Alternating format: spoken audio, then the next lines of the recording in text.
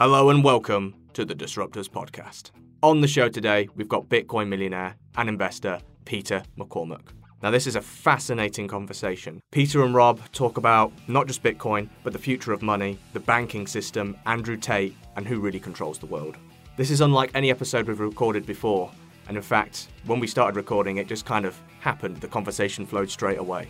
So let's just get straight into this. But remember this, if you don't risk anything, you risk everything.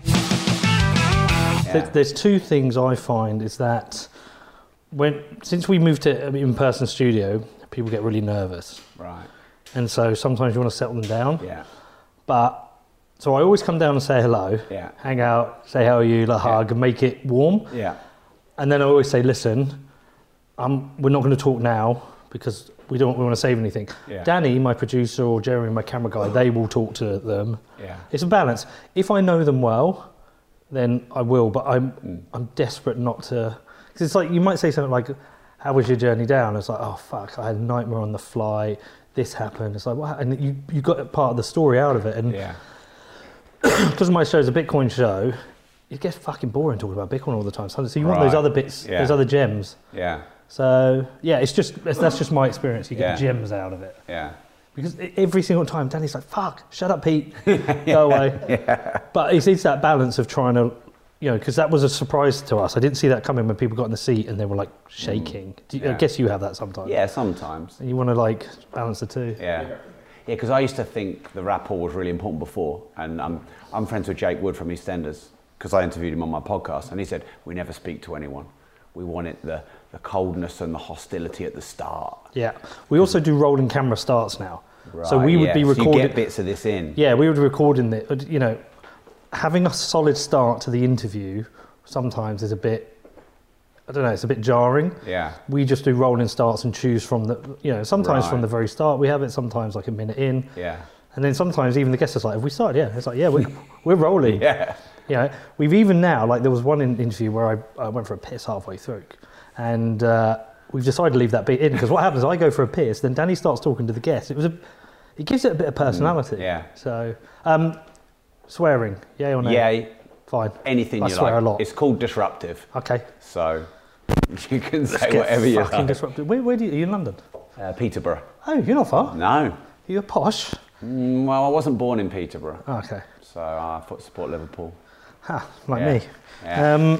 The only time I ever go to Peterborough is to get my passport sorted. Yes, that's what everyone says. Yeah. That's why I like living there. Hold on, didn't we used to go ice skating in Peterborough when we were kids?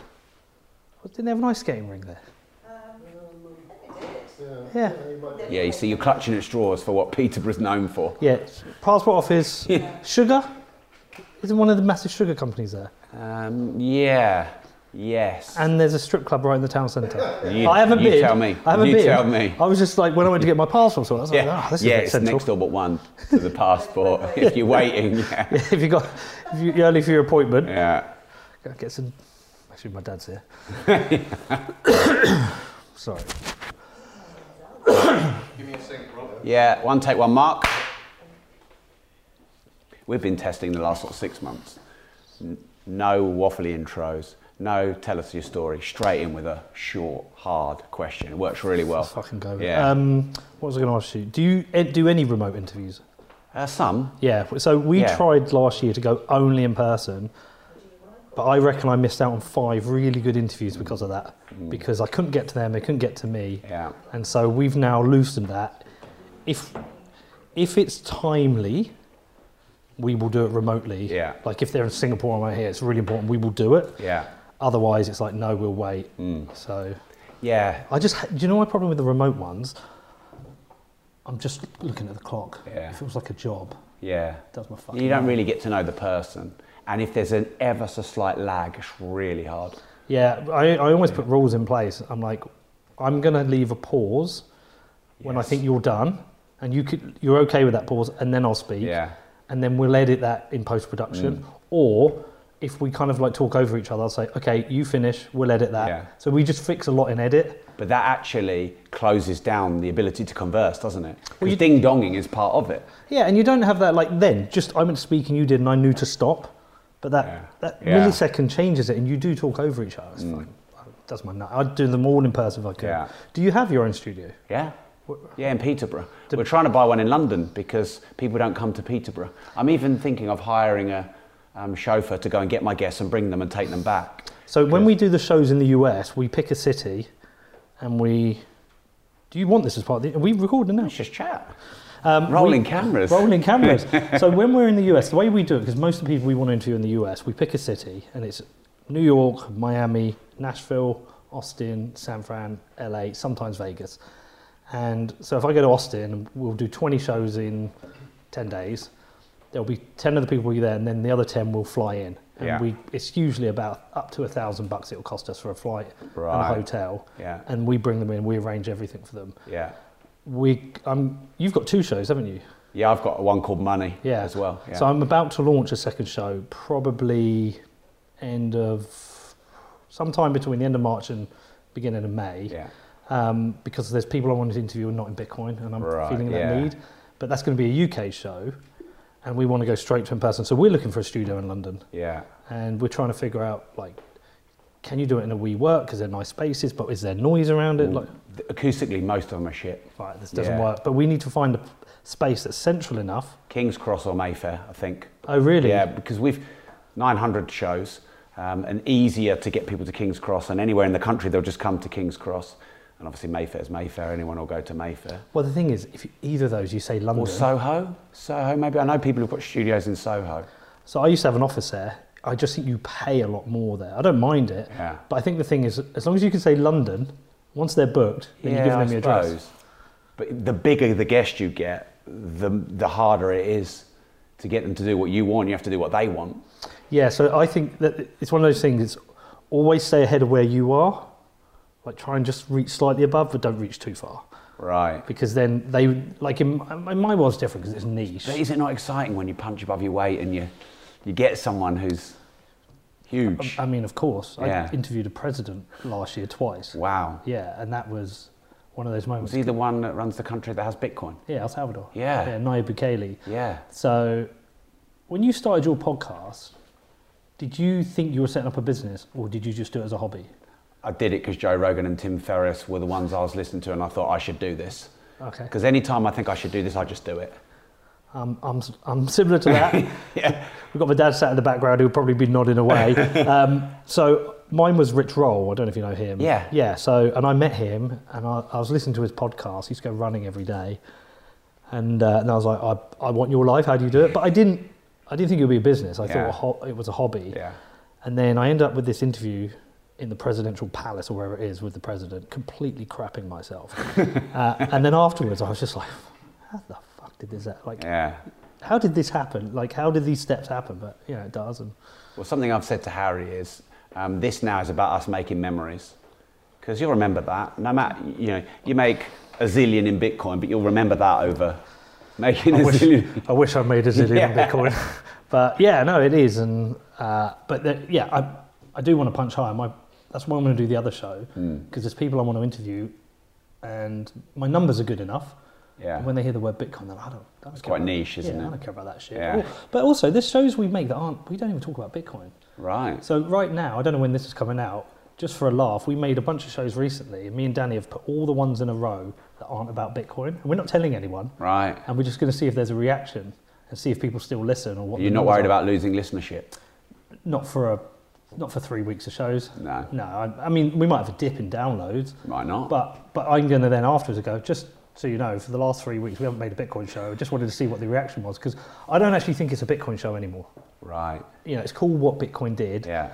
But we talk about nuclear power, energy, we talk about governance, we talk about politics, society, diet. We talk about a lot of subjects that Bitcoiners are interested in or tangential to being a Bitcoiner. Yeah. But we don't always make those shows anymore. So, and interestingly, it's more of a macro show. Yeah, if I get a macro person on, we don't talk about Bitcoin, we might get 100,000 downloads. Yeah. I could have one of the most prominent people in Bitcoin, a guy called, someone like Adam Back, cited in the white paper, a brilliant guy, and it might get less. And I think it's because it's evolved into that. But yeah, so we'll launch another show, because I'd love to, I mean, who's your, if you had how many shows do you do a week? We probably do 2 on average. Who do ideal 2 guests that week be? Not like like just ideal. Like Jurgen Klopp would be one of mine. Oh, mine as well. Yeah. We're in talks with his team, but obviously that's hard. Donald Trump would just be great, wouldn't it? He'd just blow up the world. Arnold Schwarzenegger, I'm a big fan of his. Yeah. So we're in talks with them, but you know, the agents just put big fees in the way. I wouldn't ever pay for a guest. Why not? Because I don't think you should pay for it. I think one, it sets a standard that you will be paid. I think it changes the dynamics. You've come because you're being paid, and I don't want your answers. It's kind of like PR, whereas when you've got somebody because they want to come, like Rogan. I don't doubt Rogan is. I would be amazed if he's ever paid for a guest. Really? Because a few people have been saying to me they reckon some of those guests he's got, they must have paid to go on that show. I think you want to go on Rogan. I only want people who want to come on. Yeah. Now, if they only want to come on because the numbers are good, fine, that's them. Yeah. But I think it changes the dynamics. But what about people who you want on? All right, I mean, Jurgen Klopp, Yeah. you can get him for 10. Are you in? 10 grand? No. You wouldn't pay Jurgen Klopp 10 grand? No, because I want Jurgen Klopp to know of the show and say, I like Pete, I want to talk to him. Or somebody says to him, you should go on Pete's show, Pete's wicked. Not, I'm getting 10 grand, because it's a transaction then. Yeah. And I don't want a transaction. Yeah. You know, and so I'm happy to play the long game and get people at the point where they want to, or they hear about it, or they know it's a good show to be on. Yeah. Not because they're getting paid. This like, you couldn't have paid me. If you'd have said to me, Pete, I want you to come on the show, I'll give you 10 grand. I know you wouldn't have, but if you had, I'd said, no, I'll do it for free. Yeah. Because I want to talk to you. Yes. I don't want a transaction in a conversation, because I think you've probably found when you're making these shows or growing your thing, you have to stay who you are. You have to be authentic. That's why your audience likes you. Once you start paying for guests, you know, what if they pay and they turn up and they say, yeah, we've got a limit of 90 minutes. That's what you've paid for. And you know, 85 minutes in, Jurgen Klopp's starting to get emotional and he's telling you something about his childhood and you want to carry that on. And you said, well, yeah, clock's down. It's not for me. Other people want to do it, it's fine, but I'm not going to pay for guests. No. Yeah, it's a fascinating discussion. I have paid for probably 10% of our guests, and some of them have been the best ones we've done. And there's one guy I can think of, I won't say his name, but I think because we paid him, I could ask some ballsy ass questions I wouldn't have been able to if it was free. Yeah, I think you can do that anyway. I asked the president of El Salvador if he's a dictator, with his guards outside the room with guns. Yeah. I think you can do that anyway. Yeah. I mean, obviously the ideal is that you're not, but if you punch 2 or 3 divisions above your weight, it's funny because I used to have all these principles, and then, you know, over 17 years of being in business, I sort of sometimes relax them, but I sometimes think, well, why don't you just try it? Why don't you just try paying someone? You never know, because you're making an assumption about what the interview will be like, but you've never done it. Well, what is your podcast to you? Is it a business? Is it firstly a business? No, I mean, I've been an entrepreneur for 17 years, so I've got 150 staff in my offices, and that's my thing. I've got a property portfolio, so we're making memories, meeting cool people. Thank you. And yeah, we are. And, you know, we handpick people most of the time, people I would like to have a discussion with. And many of our guests have become really good friends afterwards, and I'm sure that's the same with you. Yes, do we want to make money out of it? Yeah. And have I financed it many years and not made money out of it? Yeah. But now we're making good money out of it because of the ad revenue and things like that. Well, I think for me is that this is a huge accident.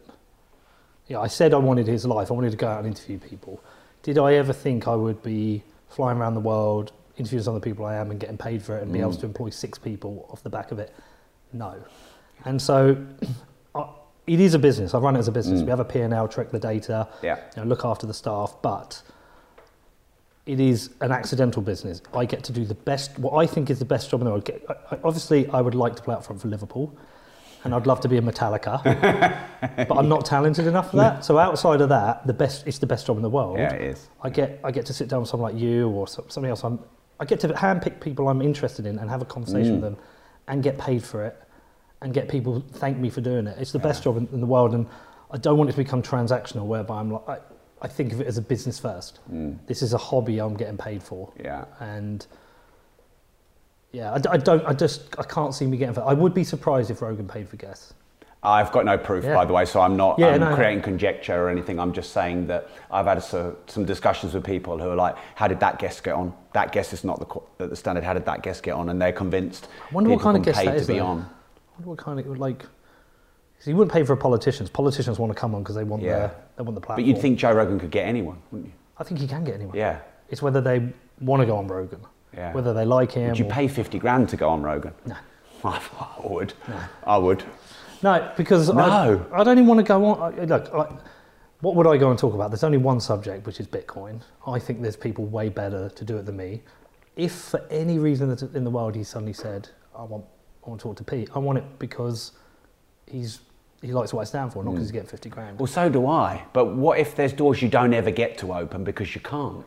You can just speed it up a little bit. That is life. I'd love to have Donald Trump on the show. What's the likelihood of me getting connected with Donald Trump? Quite unlikely. But if I could pay to play, would I? If I thought I would never be able to get him in the long game, I'd go for it in the short term. If I thought I could get him in the long term, maybe I wouldn't. Such is life. I mean, I'm not telling you you're wrong. I just like having these discussions because you learn stuff. A decade ago, Rob, my marriage collapsed after 3 months. I became a drug addict and was recovering. Don't worry, my dad knows. Had a very bad cocaine problem. Ended up in hospital with. And how long ago was this? A decade ago with an SVT. My company collapsed. An advertising agency in Soho, employed 40 people, 3 million turnover. My mum got sick with cancer, and a lot of shit went on in a few years, and I eventually hit rock bottom, whereby I was 2 weeks away from losing my house. My company was gone, like everything was fucked, right? And out of nowhere, I started a podcast as, like I say, it's just a hobby. I was in LA, I met Rich Roll, and I said, I want that. I bought the equipment on Amazon, phoned up a guy, did an interview, and then all this stuff's come off the back of it. So my view now is what will be, will be. Yeah. What will be, will be. You know, if you pay for Donald Trump, well, what's after that? Oh, I pay for that guy, I pay for this. Or what if you just get it? Like, Portnoy got to interview him in the White House. Yeah. I don't think he paid for that. No. And like I said, we don't pay for 90% because it is more fun when you get them for free. And if you get known for paying, then how are you going to get guests now? Because they're just true. Yeah. When I used to work in advertising, after the 2008 recession, a lot of our clients were restaurants, things like Pizza Express. And to try and get people in, they'll have to do discounts. So you buy one, get one free, 40% off. There became such an expectation of it that the biggest difficulty that they had was getting out of it, because it's like, well, Pizza Express haven't got a deal this weekend, well, we'll go somewhere else. Yeah. And so if you did have that reputation, it might be like, Rob pays 10K if you go on. Yeah, well, I know someone who I know he pays for guests and he just outright says he doesn't, and I know he does. Well, that's his business. Yeah, it is true. We can still mention it. I haven't mentioned his name. Who's that? I'm not mentioning his name. You tell me afterwards? Yeah, I will. Yeah. As long as you don't publicise it, because I don't think it's fair. Because I have inside information. Okay. We'll let him have his secret. Yeah. How long have you been doing it? 7 years. I'm interviewing you. That's all right, you can interview me. That's the problem. It's fine, you do it. We've been doing this 7 years. In fact, our anniversary is next week, is it? Yeah. Yeah, we just recorded the 7-year anniversary. 7 years. You'll probably be about episode 900 there or thereabouts. Wow. You've been from the start? I joined the journey 6 months in. So June. Pretty much. We didn't know what we were doing then. Do you have a mic? I don't, but I've been on the show here and there. Yeah, I try and get Harry involved in the show quite a bit. We made that change about 18 months ago. Danny, my producer. So is he in? Well, so he's off at the side, in front of his desk, but he has headphones and he has a mic and he has a camera on him, and very occasionally he has a question which I don't have, which is a good question, and maybe you should do that, Harry. Young Jamie. Yeah, like young Jamie, yeah. bald Danny. He looks like Tyson Fury. Right. He's from Manchester, but. We have a screen with pulling up the facts as well, because it is a useful thing to have. But Danny becoming part of the show, I think, has given the show more personality, takes the pressure off me, and it just, I think it's made it a more interesting product. Yeah. It's quite funny though now, because when we go away to these events, because we record abroad, we go to conferences, and Danny's with me, people have got to meet him, it's great. But I've been going to events now, and they're like, "Oh, hi Pete, how you doing?" I'm like, "Yeah, I'm good." They're like, "Oh, is Danny here?" And I'm like, Danny? Yeah. My fucking show? No. It's been really good for him, and he's now part of it. I mean, I'm not trying to tell you that he should give you a mic and a camera. I get him involved at time to time. He interviewed myself and my business partner for the anniversary one. Some of his laughs can be heard in the background, like with Katie Hopkins. You interviewed Katie Hopkins? Oh, it's great. She's a... It was great. My show is called Disruptors. So I have to challenge myself, and I have to interview people I wouldn't normally interview because it's on concept with the show. Do you see that award she won? I was on their show. I went on their show, the guys who did it. What was the name of that award? It was CUNT, wasn't it? Yeah. Can you remember what it was? It was a cunt award. For anyone listening, we should explain. She got nominated for an award, and whatever the 4 words were, they spelled cunt. Yeah. And so they put it up on the screen, and she collected it in front of her. Yeah. Ooh. Yeah. See, there's certain people I won't interview. I wouldn't interview her. Why not? Because I think she's an idiot, and she has nothing. I'm not interested in someone who is, I think, controversial for the sake of it. But how do you know until you've met them what they're really like? I can tell. Can you? I've got no interest in her. No. Donald Trump, I would. Yeah. Because I think he's funny. Yeah.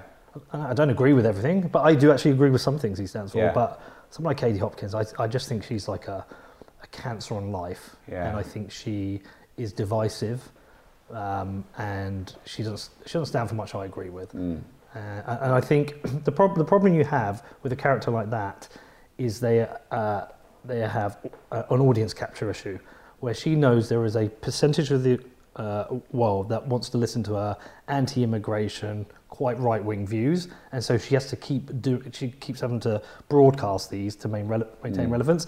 But it's a razor wire because she can end up cancelling herself.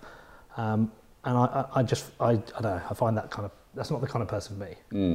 Yeah, that's fair enough. There's plenty of people I've interviewed intentionally challenging myself who I didn't think were for me.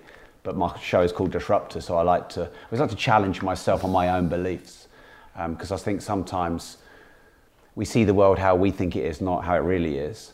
Andrew Tate, what do you think about him? I think he's an absolute cunt.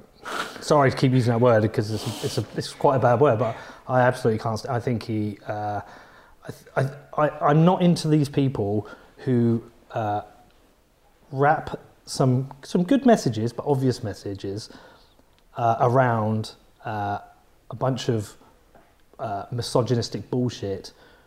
The way I see him is a loudmouth, controversial character who is running a marketing business to get people to pay for crappy crypto courses or courses in dropshipping. That's his goal. His goal isn't about trying to teach men to be strong, powerful, confident individuals. His goal is to create controversy and get people to see his cars and think, I want one of those. Let's go and sign up to one of his courses and make loads of money. To me, it's like very transparent, and I don't like it. And I think, CoffeeZilla did a great thing on his courses, the hellscape that is his courses. So yeah, I'm not a fan of his. I also think I disagree on his view on masculinity. I don't think masculinity is about showing that you go down the gym, you pump iron, and you tell women exactly how it is, and act mildly misogynistic. I think you can be. I'm not. I think you can be in good shape, but also respectful, and treat women in a respectful, equal way. So what is masculinity to you then? It's not something I think about. No. I don't think, when somebody says it, I would say, your masculinity thing, this message you're getting across, I have close to zero interest within it. I think what you are doing is you are trying to broadcast a message to a bunch of insecure people whose life isn't going the way they want, and they see you as a role model. Nobody I know who I think is a confident, successful, well-meaning person would look at Andrew Tate as some kind of role model. I think it's somebody who can't get laid, who feels a bit shit, and they see him and they're a bit excited about it, and then they go and join his course.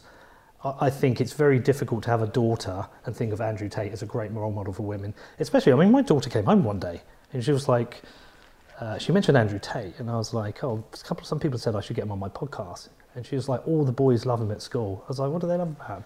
And she was like telling me, and I was like thinking, this is my daughter who's come into a world where she hasn't have to deal with as much of the bullshit as my mum did, and my mum didn't have to deal as much of the bullshit as her mum did, and so on. And now for some reason we've got these, groups of people starting to perpetuate misogynistic messages, and it is still a man's world. Like, my daughter has things that she cannot do because she's not a boy, and there's, girls. Right now, my daughter's current age, that period from early teen years, all boys have to do is get to school and do their homework and play football. My daughter now has to think about, she's going to go through her period. That's a whole thing she has to think about. And that's a different world. Men have puberty though, don't they? Yeah, but it's very different to the scenario where you're thinking about, I don't know when my first one's coming. What if it happens in class? What if it happens in the swimming pool? How do I deal with this? The change in the hormones that are going to happen in her body. The fact is that at some point she's going to start having boyfriends, and it's most likely the boy who's going to be more likely the one saying, at some point her age when she's, I don't know, it might happen when she's 14, 16, 18, where a boy's going to pressure her for sex. She's going to go into the workplace, which is still, we've moved on a long way in supporting women, but it's still a male-dominated space, because when men want to do business deals, they go down the pub or they go to the football, they have a meal. Women don't do that side of things. I think we've gone a long way to rebalancing what is a tougher world for women, and I think Andrew Tate is now, he's taken us backwards. Why is he so popular then?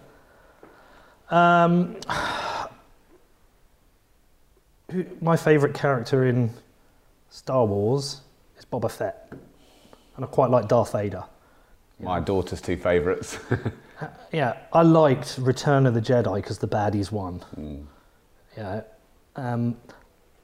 I think some people like an anti-hero. I also think he's come at a time whereby people are fed up with the world. People are fed up in the world. The kids are... We've got a handful of kids who are going out and creating TikTok profiles or becoming footballers, and they're getting to live this amazing, cool lifestyle that's getting broadcast into them. These kids are on Instagram or TikTok, and they're seeing Bryce Hall, who's, I don't know, what is he, 20? Who's making millions. You've seen these young girls making millions on Instagram, and these kids don't realise that. And you know, like, making money is hard work. I've worked fucking hard for 25 years, right? It's hard work. And we're teaching them, actually, it is hard work. So they've got all these pressures that we didn't have. I mean, you look at these 16-year-old girls on Instagram now, like, they're all dressed up and dolled up. They've got filters they're using to make themselves look different. They're putting fillers in their face really young. Shit in their face. 18, 19-year-old girls are getting boob jobs. Yeah. We've got all this pressure. When I was 15, 16, I played football and we went down the park and drank a few beers. And the only outside world we saw was 4 channels on TV and then some Sky. All day, every day, they're getting broadcast with messages of, look at this amazing life these people are living. And some people are pissed off at the world. Young lads are pissed off at the world because maybe they haven't got a role model who's taught them how to speak to a woman respectfully, or they want to date a girl and they can't, or they've got a shitty job, they've been through COVID and everything. So I think he is the anti-hero for people. I think he's the anti-hero for losers. There's a bunch of losers out there, and I don't know why they're losers. They've maybe got shit parents or had a shit start in life. Is it fair to call them losers? Cause yeah, some of them are fucking losers. Some of them maybe just have had a hard some life and run. Yeah. Some people have had a hard life, and I feel sorry for them. Some of them are just fucking losers. I think if you see Andrew Tate as a hero, you are a loser. You have failed. You have lost at life, because to me he represents most of what is wrong with the world. This.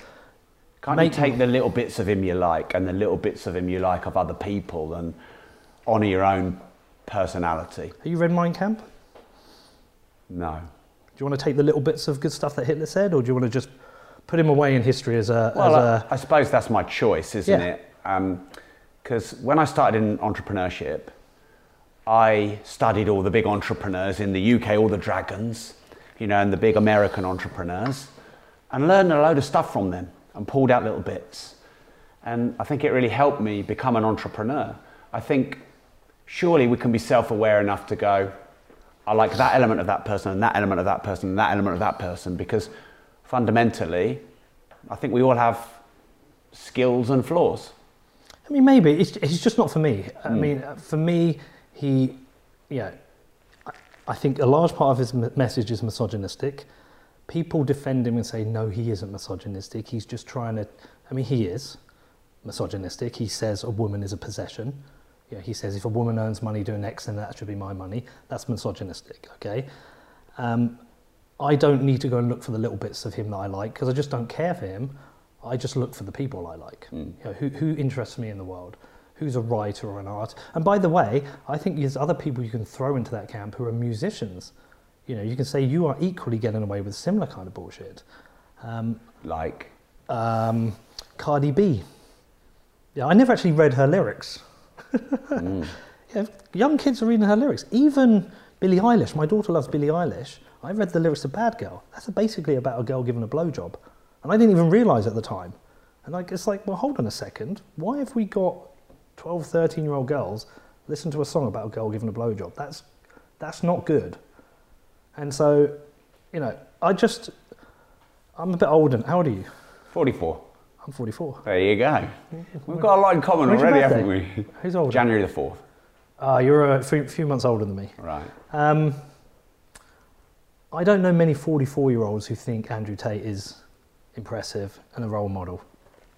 They tend to be like people like my daughter's age or teenage lads sometimes. My son, by the way, he's 18 and thinks he's a tool, and I'm proud of that. Maybe in their 20s. I see very few 44-year-old men, any of my mates thinking, yeah, he's a role model.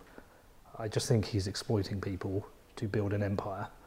And so I don't need to look for, the good things he stands for. Like, I don't need to look for the good messages that Hitler had in Mein Kampf. I don't need to look for the good messages. I don't need to look for the good messages in people I fundamentally disagree with and don't like. I don't need to look for the good things in Tottenham fans. They're all tossers. But I don't need to look for those. We've got limited time in this world. You and I have an ever decreasing amount of time, and we don't know how long that stretch is. We've either got an ever decreasing 50 years or 25 years or 1 year, but it's ever decreasing. I would just rather focus on people I like, who I think are interesting, who've got something interesting to say. Similar to Jordan Peterson, I've started to just kind of get a bit of bored of his shit.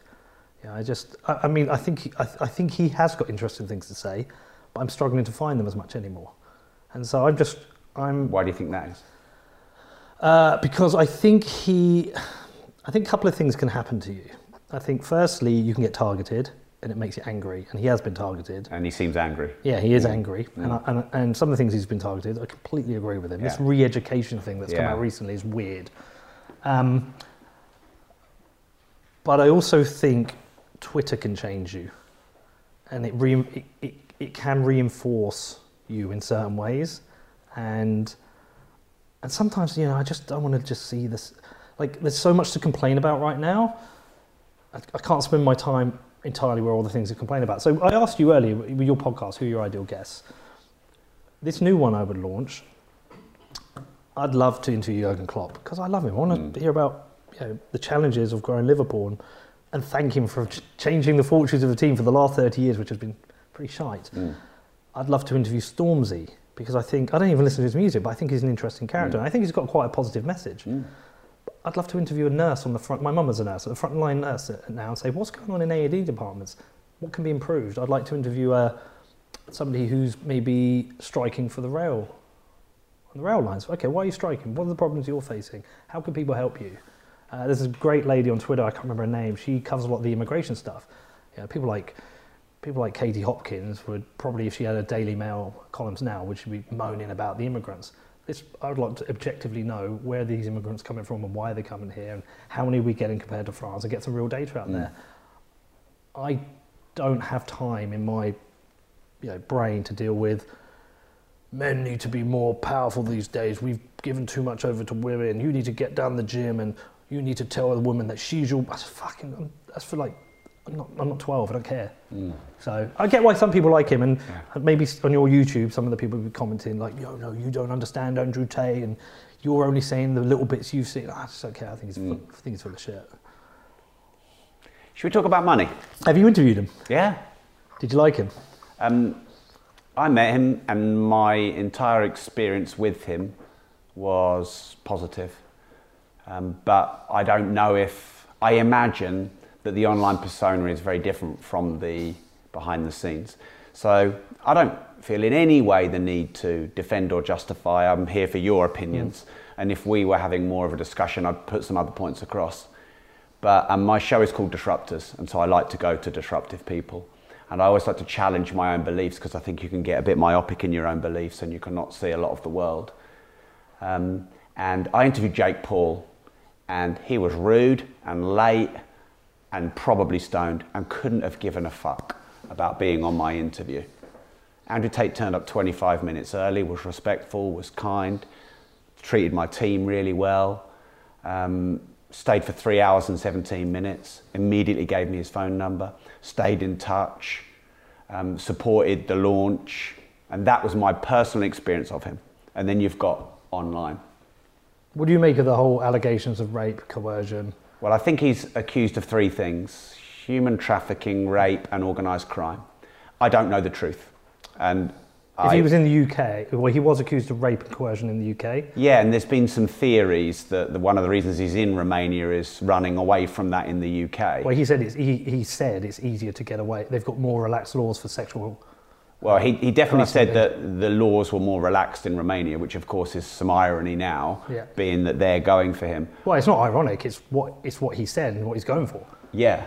But ironic is per chance it happened. It's not per chance. That's why he said he's gone there for the relaxed laws, and the relaxed laws have imprisoned him. So that's what I mean by ironic or paradox or whatever. I believe it for you, for me, for Harry, for anyone, we should have a fair trial. Yeah, no, I agree with that. Innocent until proven guilty. Yeah. And I think he'd be getting a different trial if he weren't in Romania. Because I think that just arresting him for 30 days with no real... apparently there's no evidence. His lawyers come out and said there's no evidence. Well, and yeah, he could lie. His lawyer said it. Yeah, but you risk getting struck off. Do you think the Matrix has come to get him? Well, look, I don't know. So the honest answer to all these is I don't know. And so therefore, I'm just giving you opinion. Here's what I do know. I'm friends with someone who, about 4 years ago, was probably the biggest celebrity in the UK. And the mainstream media phoned up his ex-girlfriends, partners, women in his life from way back when, and offered them all 25, 30 plus £1,000 to make up a story. Who offered him that? The press, the mainstream media. They didn't offer him, everyone in his life, his exes, all the people that knew him. They said, look, basically said, yeah, tell us something about Kev that we want, we'll give you a load of money. That could be happening with Andrew Tate. Of course it could. He could be guilty of those accusations. I think they're probably both equally likely.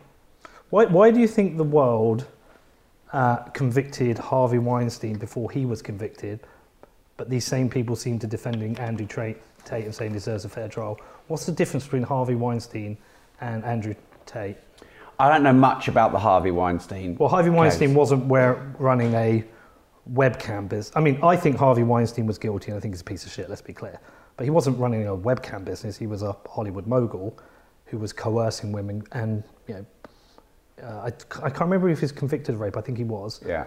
Asia Argentis, she accused him of rape in Cannes, but everyone had him down as guilty before he was sentenced. We didn't hear people going innocent till proven guilty. But with Andrew Tate, he's got... Well, I think he's got tens of millions of fans, probably. An army of simps defending him. What's a simp? I don't know what one is. I would say a simp for him is somebody who is coming to the conclusion that he's innocent and explaining what a great person he is, despite there being very serious allegations. And let's just be very clear. These aren't just random allegations. He was accused of rape and coercion in the UK. He moved to Romania. He said he was moving there because of more relaxed laws. He ran a webcam business. He admitted, he put out the strategy on his website. He says, I convince girls that they will be my girlfriend. Lover boy method, and then I make them kind of fight and compete with each other. I control their money. You know, he's very controlling individual, and then he gets them to work for sex on camera. There is significant public evidence that he is a piece of shit. Yeah, a piece of shit's different from a rapist, isn't it? Well, the significant evidence that he is a coercive, he admits to coercion. Now, coercion's a crime here. We've had people convicted of coercion. And you know, there's even a young girl who was convicted of here because she was both coercive and abusive to her boyfriend. But my main point is that there weren't very many people for Harvey Weinstein saying, well, hold on a second, yeah, this is a Hollywood mogul. These could be girls who have, upset they didn't get a part in a film, or this could be the Matrix trying to take down Harvey Weinstein. Everyone convicted him. I'm glad, because he's a piece of shit. But why is there a different set of rules for Andrew Tate and Harvey Weinstein? What's the difference? Well, I'm not sure if there's a different set of rules, because they both will be tried under law. I'm on about the public trial. Yeah, you're on about public opinion. Public trial. Yeah, okay, trial by... I mean, I don't believe in trial by public or social media. I think that is... Someone is either innocent or guilty as long as they're given a fair trial. You don't? I absolutely know that trial by public opinion happens and conviction by public opinion happens. I'm not saying it doesn't happen. I'm just saying I believe someone should get a fair legal trial. Oh, no, of course. I'm with you. Yeah. But what is the difference? So I think because he's got tens of millions of fans, hardcore, die-hard Andrew Tate fans. That's why I think. I don't think Harvey had the same, did he? That would just be my answer to that question. Yeah. I think it's because he has manipulated public opinion with the way he's broadcast his message. Well, I suppose anyone who's out there in the media is doing that, aren't they? You are doing it here with your opinion. You are giving your opinion, which could have other people change their mind. Is that not manipulating opinion? No, I think it's sharing opinion. I think manipulation, when you manipulate opinion, it's a direct action where you are trying to control. I'm not trying to control narrative. I'm saying this. I mean, you're pushing this pretty hard at anti-Tate, aren't you? So. Yeah, because it's a piece of shit. I mean, it's a clear, obvious piece of shit, and it's like to me, it makes me really sad, like that someone like that is the hero. I made a film in Harlow about inflation, and I went down there, and there are nurses now coming in there and using food banks because they can't make ends meet just with their salary as a nurse. And bear in mind, my mum was a nurse. I said this in the film. I used to go to Sainsbury's with my mum do the shopping, and while it might not have been easy all the time, she could, they could do the shopping. My mum and dad never used a food bank, right?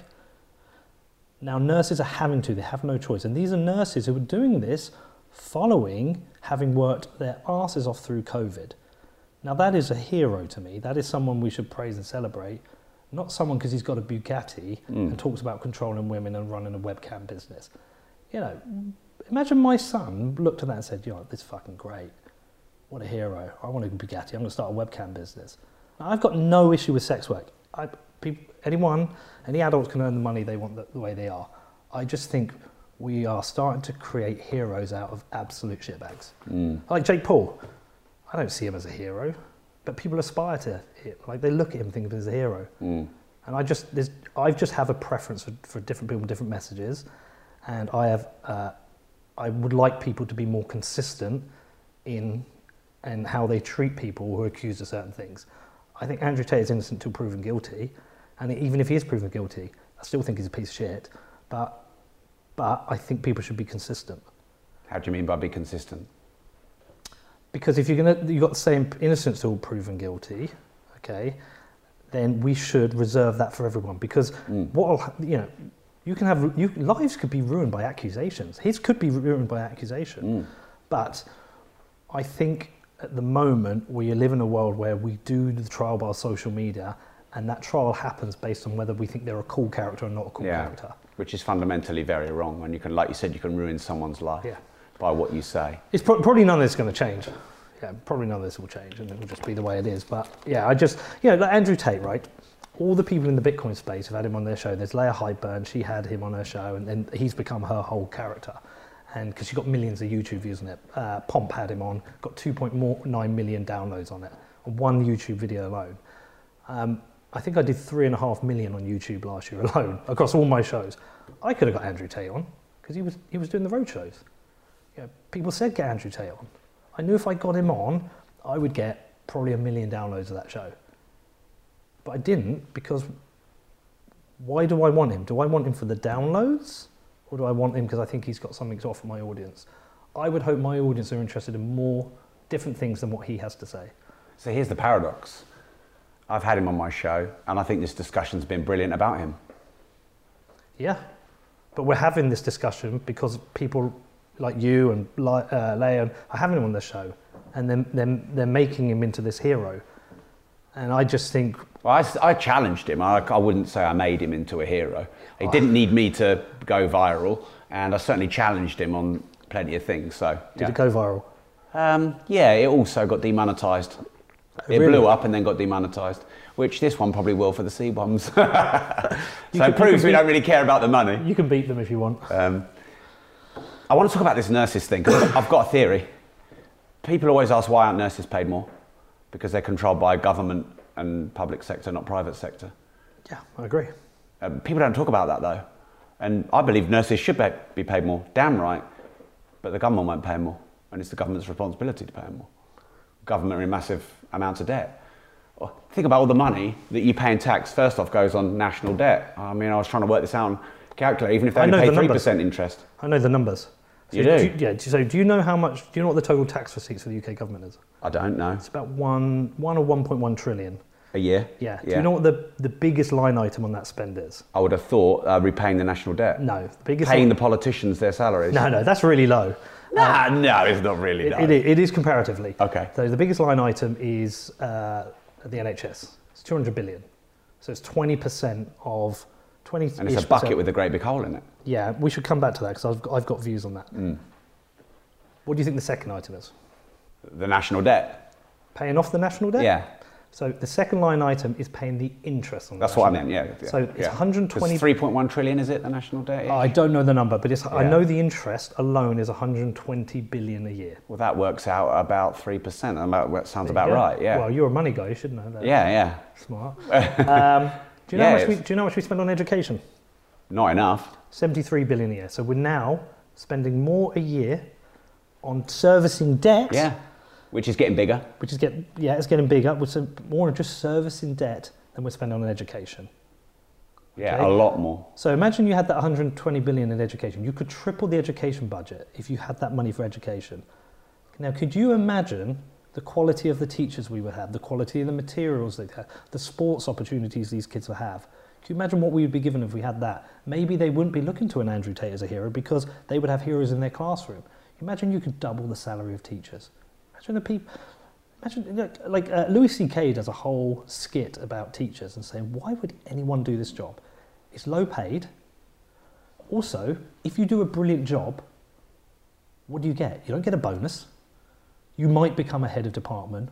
You might become a head. That's pretty much the public sector, isn't it? That's why I love the private sector. I think there's different opportunities depending on the job. But what I'm saying is, imagine you had that money for education. What the things you could do and the things you do with these kids. And we don't. We have 120 billion just on service and interest of debt.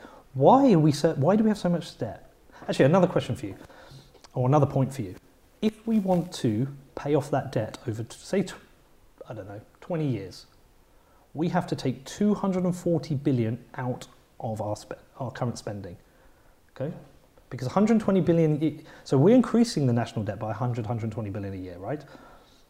If we just want to get back to parity, we have to take 120 billion out. And if we want to start paying it off... And there's no upside incentive for a politician to do that, is there? Well, this is the problem. The whole system. You give politicians... This is like when we blame one party. People are like, oh, we need to get rid of Conservatives, bring Labour in now. And they're probably right. And what's going to happen? They're going to do exactly the same. Because there is no incentive for someone to bring in austerity. The Conservatives tried. They did it in quite an evil way, but they tried. Could you imagine Labour coming in and saying, our problem right now is the interest on the national debt and the country's getting into more debt. What we need to do is now pay off this debt. And so we're going to have to cut our spend by 25%, which means all these line items, we've got to take 240 billion out. Who's going to vote for them? No one. But if they come in and say, oh, Tories rubbish, we're going to reduce tax, and whatever they do, they cannot do that. You cannot sell that policy to the public. which means whatever happens, we are now in what's known as a debt spiral. Every fiat currency, dollars, pounds, tends to last about 90 years, and they collapse. Yeah. We're seeing them collapse around the world before us already. We have Venezuela and Zimbabwe collapsed years ago. Lebanon collapsed in the last year. Turkey is collapsing. I think they've got like 90% inflation. We've hit this kind of 10% inflation. With this inflation, we have a growing wealth divide. So eventually, they cannot get off the drug, which is the money printer. So we have now a spiraling problem that we cannot get out of. It's impossible because either you pay off the debt or you don't. Or you go bankrupt, which they're not going to want to do either. You can't go bankrupt. You can default. Yeah. If you default, you won't be able to borrow. Yeah. You can print your way out of it, which means you essentially you'll crash the pound. Yeah. Which Liz Truss did that, and we saw what happened there. Yeah. So what happens is it's a death by 1,000 cuts. We're going to have a slow death spiral of our currency. Hence why I'm into Bitcoin. Well, I want to get to Bitcoin. Yeah. I want to talk about the money system a bit more. Yeah. Because I fundamentally agree with everything you said there. And, people talk about fiat as the ultimate Ponzi scheme. In a way, fiat currency is almost like one of the most amazing inventions ever. I mean, you run a business. Would you like to be able to create your own currency and print it on demand as debt? Probably, I would. Do you remember from our childhood a TV show called Round the Twist? They were Australians. They lived in a lighthouse. Yes. Do you remember the episode where they had the machine where you could copy something, but it would do it in reverse? So if I put that in, the writing would come out backwards. And the guy put the money in, it came out backwards. He said, I'll put the backwards money in, and it came out forwards. He printed loads of money. I always think of that. I always think of what the government has with a money printer. If I had my money printer upstairs, and I could go up there and I could go and print 10 grand for 300 grand, would I do it? Fuck yeah, I'd go and buy a Lamborghini straight away. And every problem you've got, that would be the solution. Yeah, but what happens if I keep printing that money? I keep putting money into the system and buying things. So I'm taking up demand. I have demand, so I'm taking up the supply. So I'm increasing the prices of things. And I don't think people really... Our government doesn't teach people about education, about finance. Like, what incentive is there? We teach a little bit of Keynesian economics, which is basically bullshit money printing, if we study economics, but we don't teach any form of Austrian economics. Well, why would they want you to know and expose their own system? Of course. Yeah. But you sound like a conspiracy theorist when you say this. Yeah. They're like, oh, Pete's crazy, he's a conspiracy theorist. It's like, no, go on the OBR website, the Office of Budget Responsibility. It's there, plain and simple. Now get an Economics 101 book out about supply and demand, and then what happens to prices, okay? If you put cheap credit in the market, if you have 0% interest rates, you're saying to people, you can borrow money for free, okay? And if you borrow money for free, you're going to buy stuff. But when we have 0% interest rates, who gets the large amounts of money? Yes, you can get a low interest rate mortgage, 1.5%. But you can go out to massive companies or funds, can go and borrow billions, and then they can go out and buy the assets. BlackRock buying homes, or whoever it is buying the homes out in the US following the 2008 financial crisis. You are allowing an elite group of people to distort the market, to go and take up the assets, the scarce assets, which makes houses less affordable for the peasants. And so this is not conspiracy theorists, this is serious stuff. This is Economics 101. My daughter's got an exam today, sorry, I'm going off on one. I was like, she's like, we were driving to school, she said, I've got a test first thing. I was like, what is it? She said, Latin. I was like, okay. She said, yeah, basically, I've got to remember words. I've got to memorize them and write them out. We are teaching kids to go to school still and memorize facts. Yeah. What do we give them? It's over there. We give them a supercomputer in their pocket. They've got a device that's more powerful than the Apollo whatever that got us to the moon. Is it 11, 10, 3, whatever, 13? Is that not the film? I think that's the film. Anyway, we're giving them a supercomputer in their pockets where they can go on and ask any question and get an answer. We've now got ChatGPT where it can write your coursework for you. We're sending them to school to memorize facts when we're not teaching them about finance, budget responsibility, how the economy works, philosophy. We've taken sports away from them. We've taken the arts away from them. All the things that these great skills that they would need. Why? Why have we done that? Well, I've been trying to find this answer for probably a decade. I think I know the answer. So we need a dramatic pause now. A dramatic pause. A drum roll. I think I know the answer is that... Well, because it creates decentralisation. It creates... No, I think governments employ the most stupid people in our society. I think outside of things like the police, the fire, really important services, the general kind of like local councils or government, we employ the most stupid people in there. And we employ people who cannot lose their jobs. And we give them jobs where they have to come up with new rules and ideas. Like every single new law is an encroachment on your freedoms. Every single one. Now, some we can argue are good or bad, but every new law is an encroachment on your freedoms. And in doing so, what we allow them to do is to expand and get bigger and bigger and bigger. And so I'm going to say something that sounds really intelligent, but I'm stealing this from somebody who said on my show, so I'll just be honest. Since World War II, our government's become an insurance provider. Okay? So what happened in World War II? We had a massive amount of debt so we could defend Europe against the Nazis, and we took on massive debt from the Americans to help support us in that war. And and a great thing we did in defeating the Nazis. Following that, the UK had a lot of debt. What did we do after that? We increased taxes and increased productivity. But ever since then, what we've become is an insurance provider. Okay, you're unhealthy, here's free healthcare. You're retiring, here's social security. Here's free bus passes. We've become an banks go bust, we'll bail them out. Yeah, but we've become an insurance provider. But the taxpayer's paying the insurance, we're paying it ourselves. But there isn't enough tax. There isn't enough tax receipts to do this. So what we've done is we've become an insurance provider, a failed insurance provider, who keeps getting bailed out from an endless money printer. Okay? That's what we've done. And it doesn't work. All it does is make the poor poorer and the rich richer. And it divides society. That's all it does. I don't know the answer, I just know that is the problem. And I'm not a anarchist by any stretch of the imagination. I think we need government, but we need government with responsibility. I try and think of ideas, but I'm not smart enough, but I'm like, the government has a budget. If the government goes over budget, should that trigger a general election? What about if they had the same rules as the private sector? Because if you and I trade insolvently knowingly, that's fraud. We can go to prison, but they've been trading knowingly and insolvently forever. For decades. Yeah. So what about if they had the same rules as the private sector? What about if they had upside reward? Because I think governments are one of the worst allocators of capital that exist, because they have no upside. All right, the worst. Yeah, the worst. Well, my child might be worse. They'll just go and buy Lego with it. I guarantee you. But they don't get any upside for investing the money well, and there's no downside if they lose the money. Whereas we have upside and downside. I guarantee you my daughter is a better allocator of capital than the government. I guarantee you. How old's your daughter? She's going to be 13. Okay, soon. Mine's 8, so that's what I say. Right, but no, I bet your daughter is. Does your daughter have a piggy bank?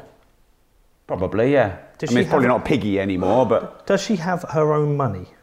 Yeah, and I teach her about money. Okay. Yeah. Okay, my daughter has savings. Okay, and when she wants something... So she's not insolvent. She's not insolvent. Yeah, she's in credit. And she knows when she wants something, she has to come to me and say, Dad, how can I work to earn this money? She understands she has to be productive to get the things she wants. She's productive. What we've created with the government is they are vultures. They are rent-seeking vultures who extract capital from the productive parts of society. And then all the people that are productive, they take a load of tax off of them. Yeah. I'll give you some. I've got so many examples, right? I'm breaking one of my rules. Yeah. The house I've just moved into. One of the rules was that for the house to be signed off and approved, there had to be a wheelchair ramp outside. Okay. There's a gravel track that leads to it, which it doesn't suit somebody in a wheelchair. Nobody in this house is disabled. I don't know anyone disabled. But somebody created that rule, so that ramp had to be built. Now I've moved in, we've thrown the ramp away. I mean, it's just utter stupidity. But what you've got is people working in government departments coming up with stupid rules all the time. And what they do is they extract value from the productive parts of society. And look, and I've got no issue with tax. I mean, I pay tax. And I think we should pay tax. And I like the fact that we have an NHS. But it has to be fair and equitable. It does, and it has to... And it has to go in the right places. Yes, but we don't. What we have is stupid people extracting value from the productive people in society with no recourse. With no recourse. Who've never run a business, probably. Never run a business. Yeah. And very few people understand it because very few people know what is really going on. And they won't teach you in school, They won't which teach is where you should learn it. They won't teach you in school. When people like you and me talk about it, people think we're conspiracy theorists. It's just like we need to do a better job at educating. Like when I say we, fuck the government, they're not going to do it. They're all a bunch of morons. They're all arguing about, they all come to the middle, too scared to offend anyone, whatever. It's up to people like you or I now to get this message broad and wide. We know that we can't trust the media anymore because it's it's basically corporate media. I don't hate the BBC. I think the BBC does some good stuff. And I think there's some good reporters who work for Sky News, but generally speaking, the corporate media doesn't do much. There's a real lack of investigative journalism.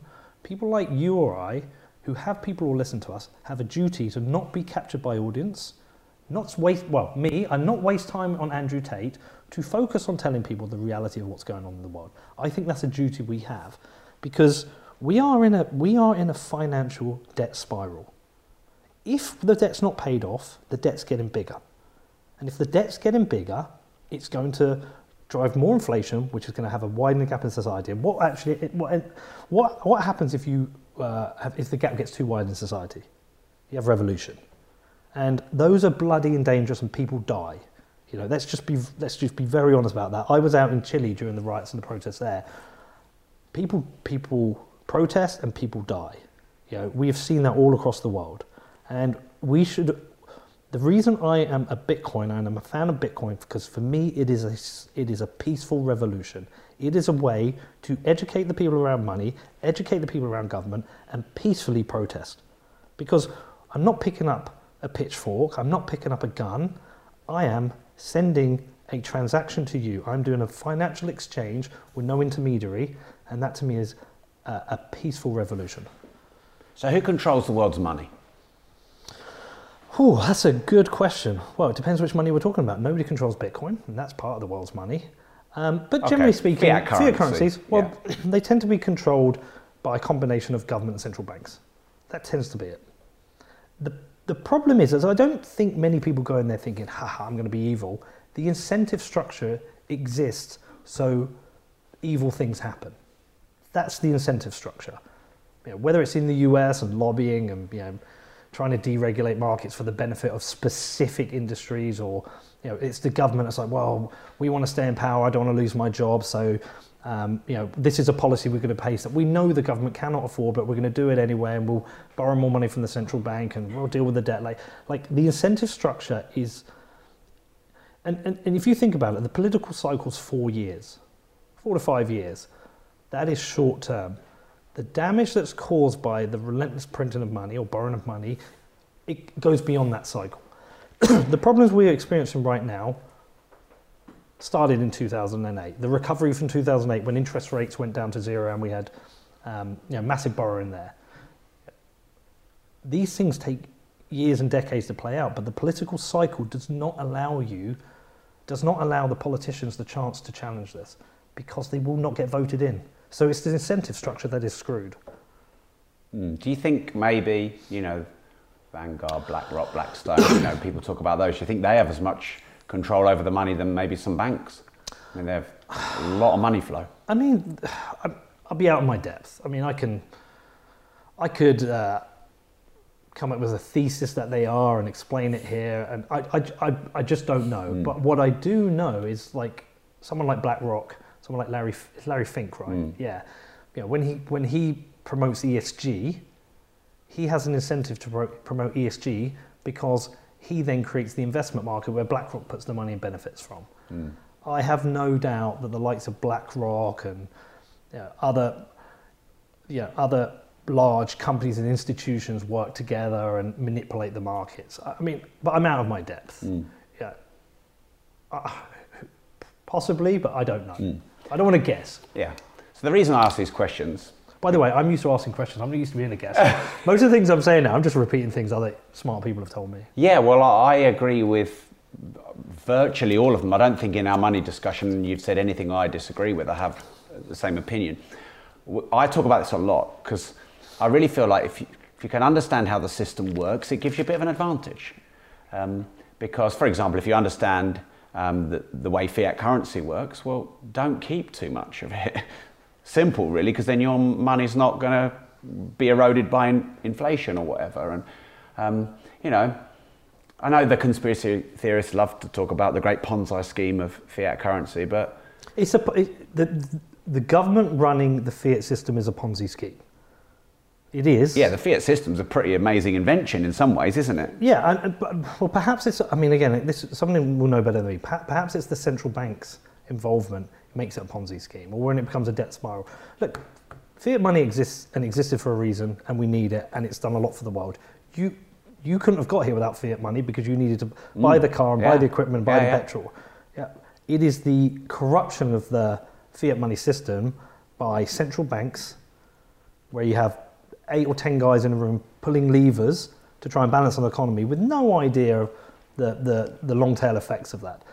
That is the problem with that. And the government's ability to influence central banks or to borrow endless money from central banks to run whatever deficit they want. That's the two problems with the fiat system.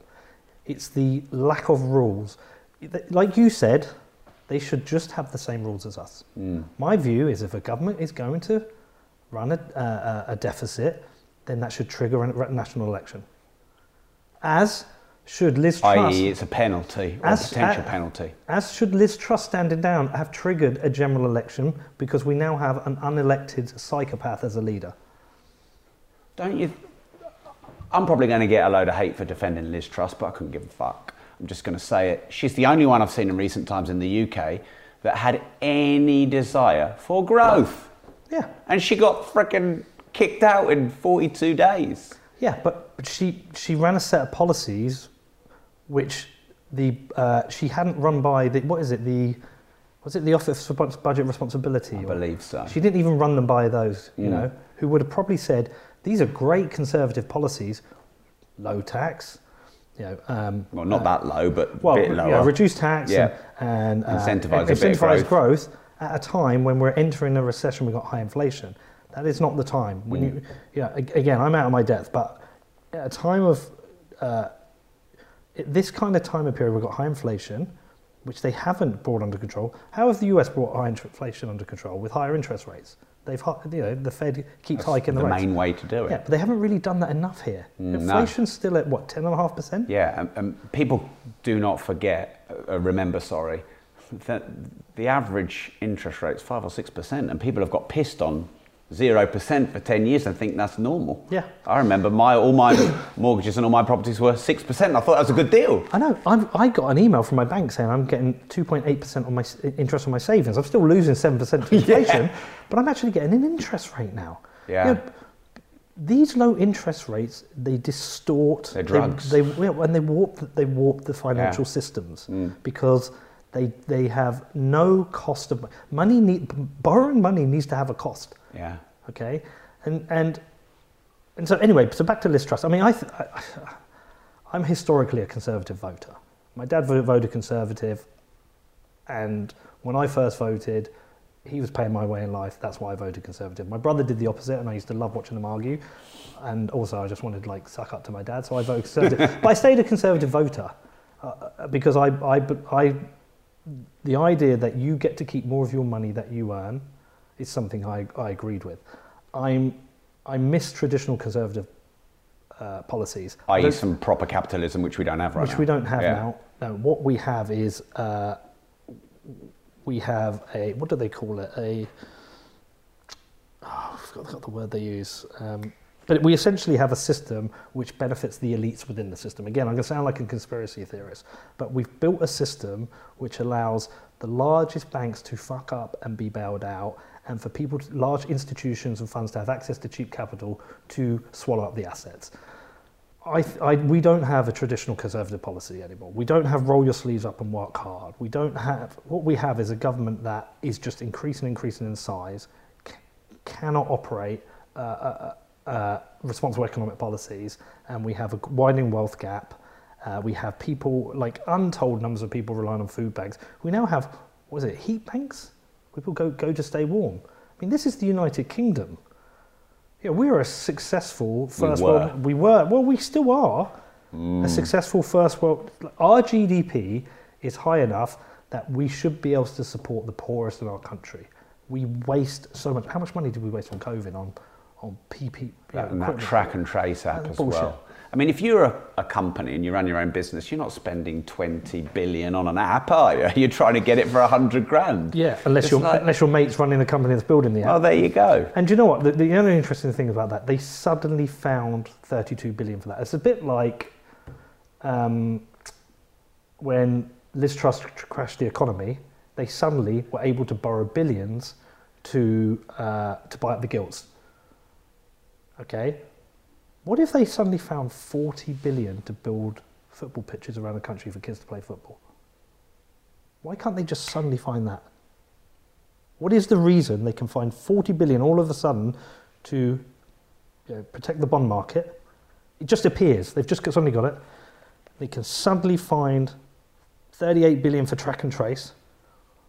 They can't find 10% pay rise for nurses. They can't find 40 billion for football pitches. They can't find money for mental health care, but they can protect the bond market. So, Why? because they can find money whenever they want. But why are they not putting into those places you said? Because they don't care.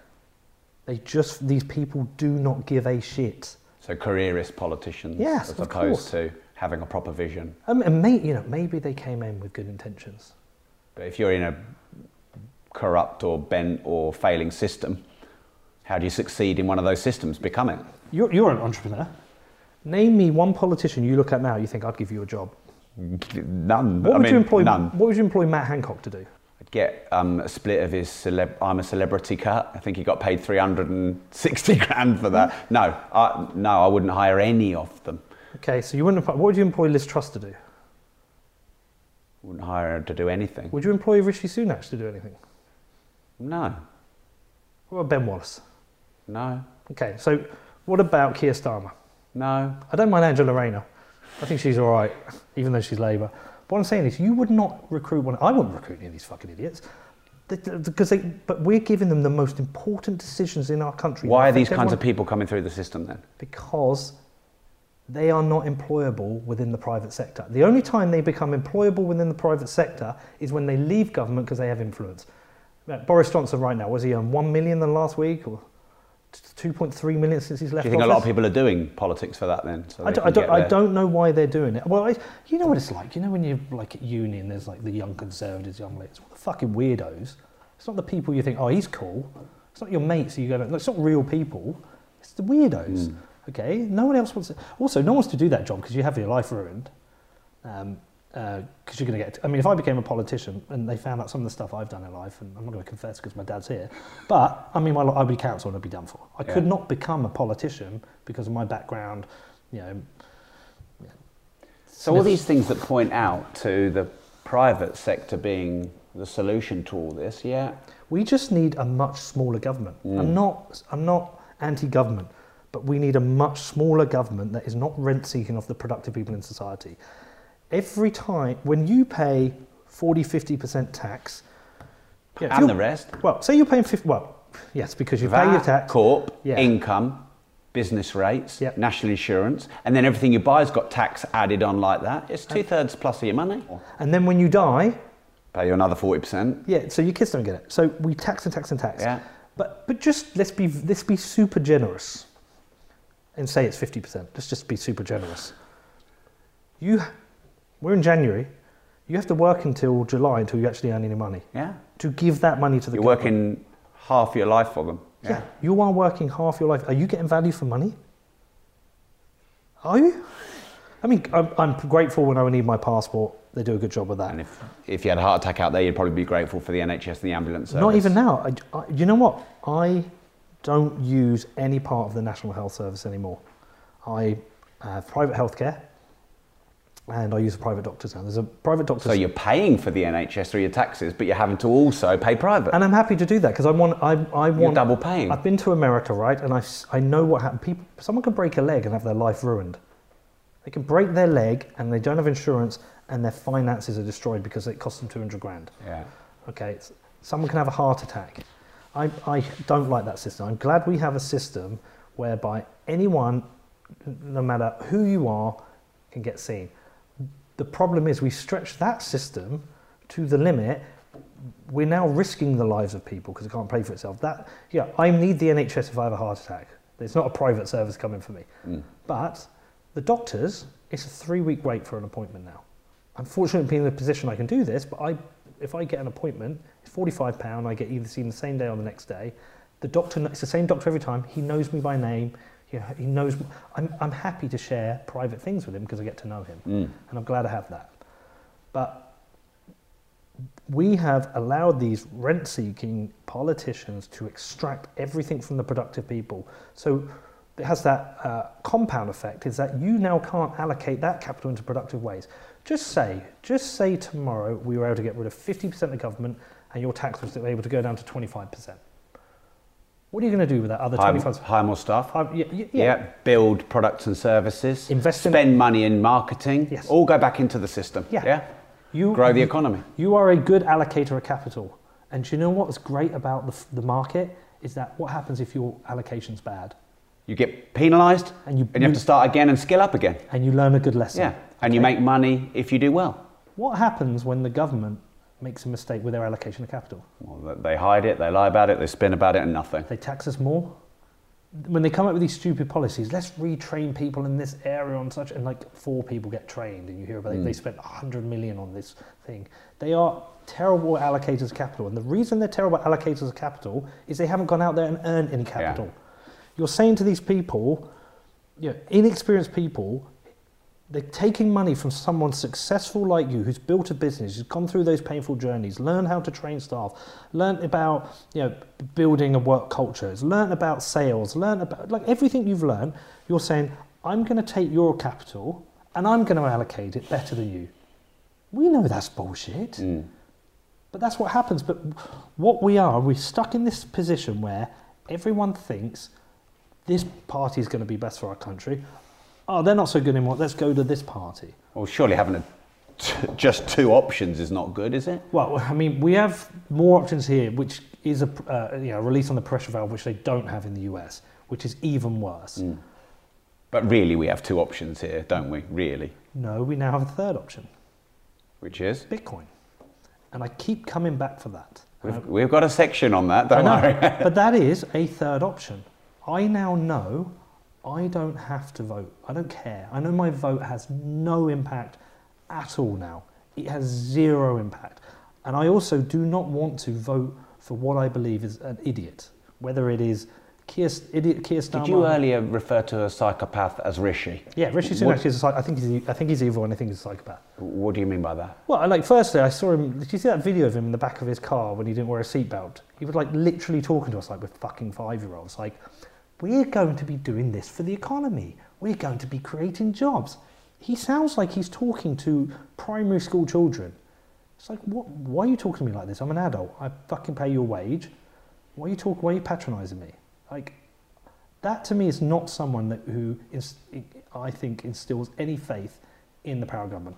Secondly, he's absolutely a massive proponent and supporter of CBDCs, which is dystopian Chinese future, which is control surveillance state, which is by CBDC, central bank digital currency. Yeah, central bank digital currency. So anyone listening, at the moment, we have we kind of had even our money is kind of decentralized in that, I have cash, I can give you cash, and it's kind of out of the reach of the government.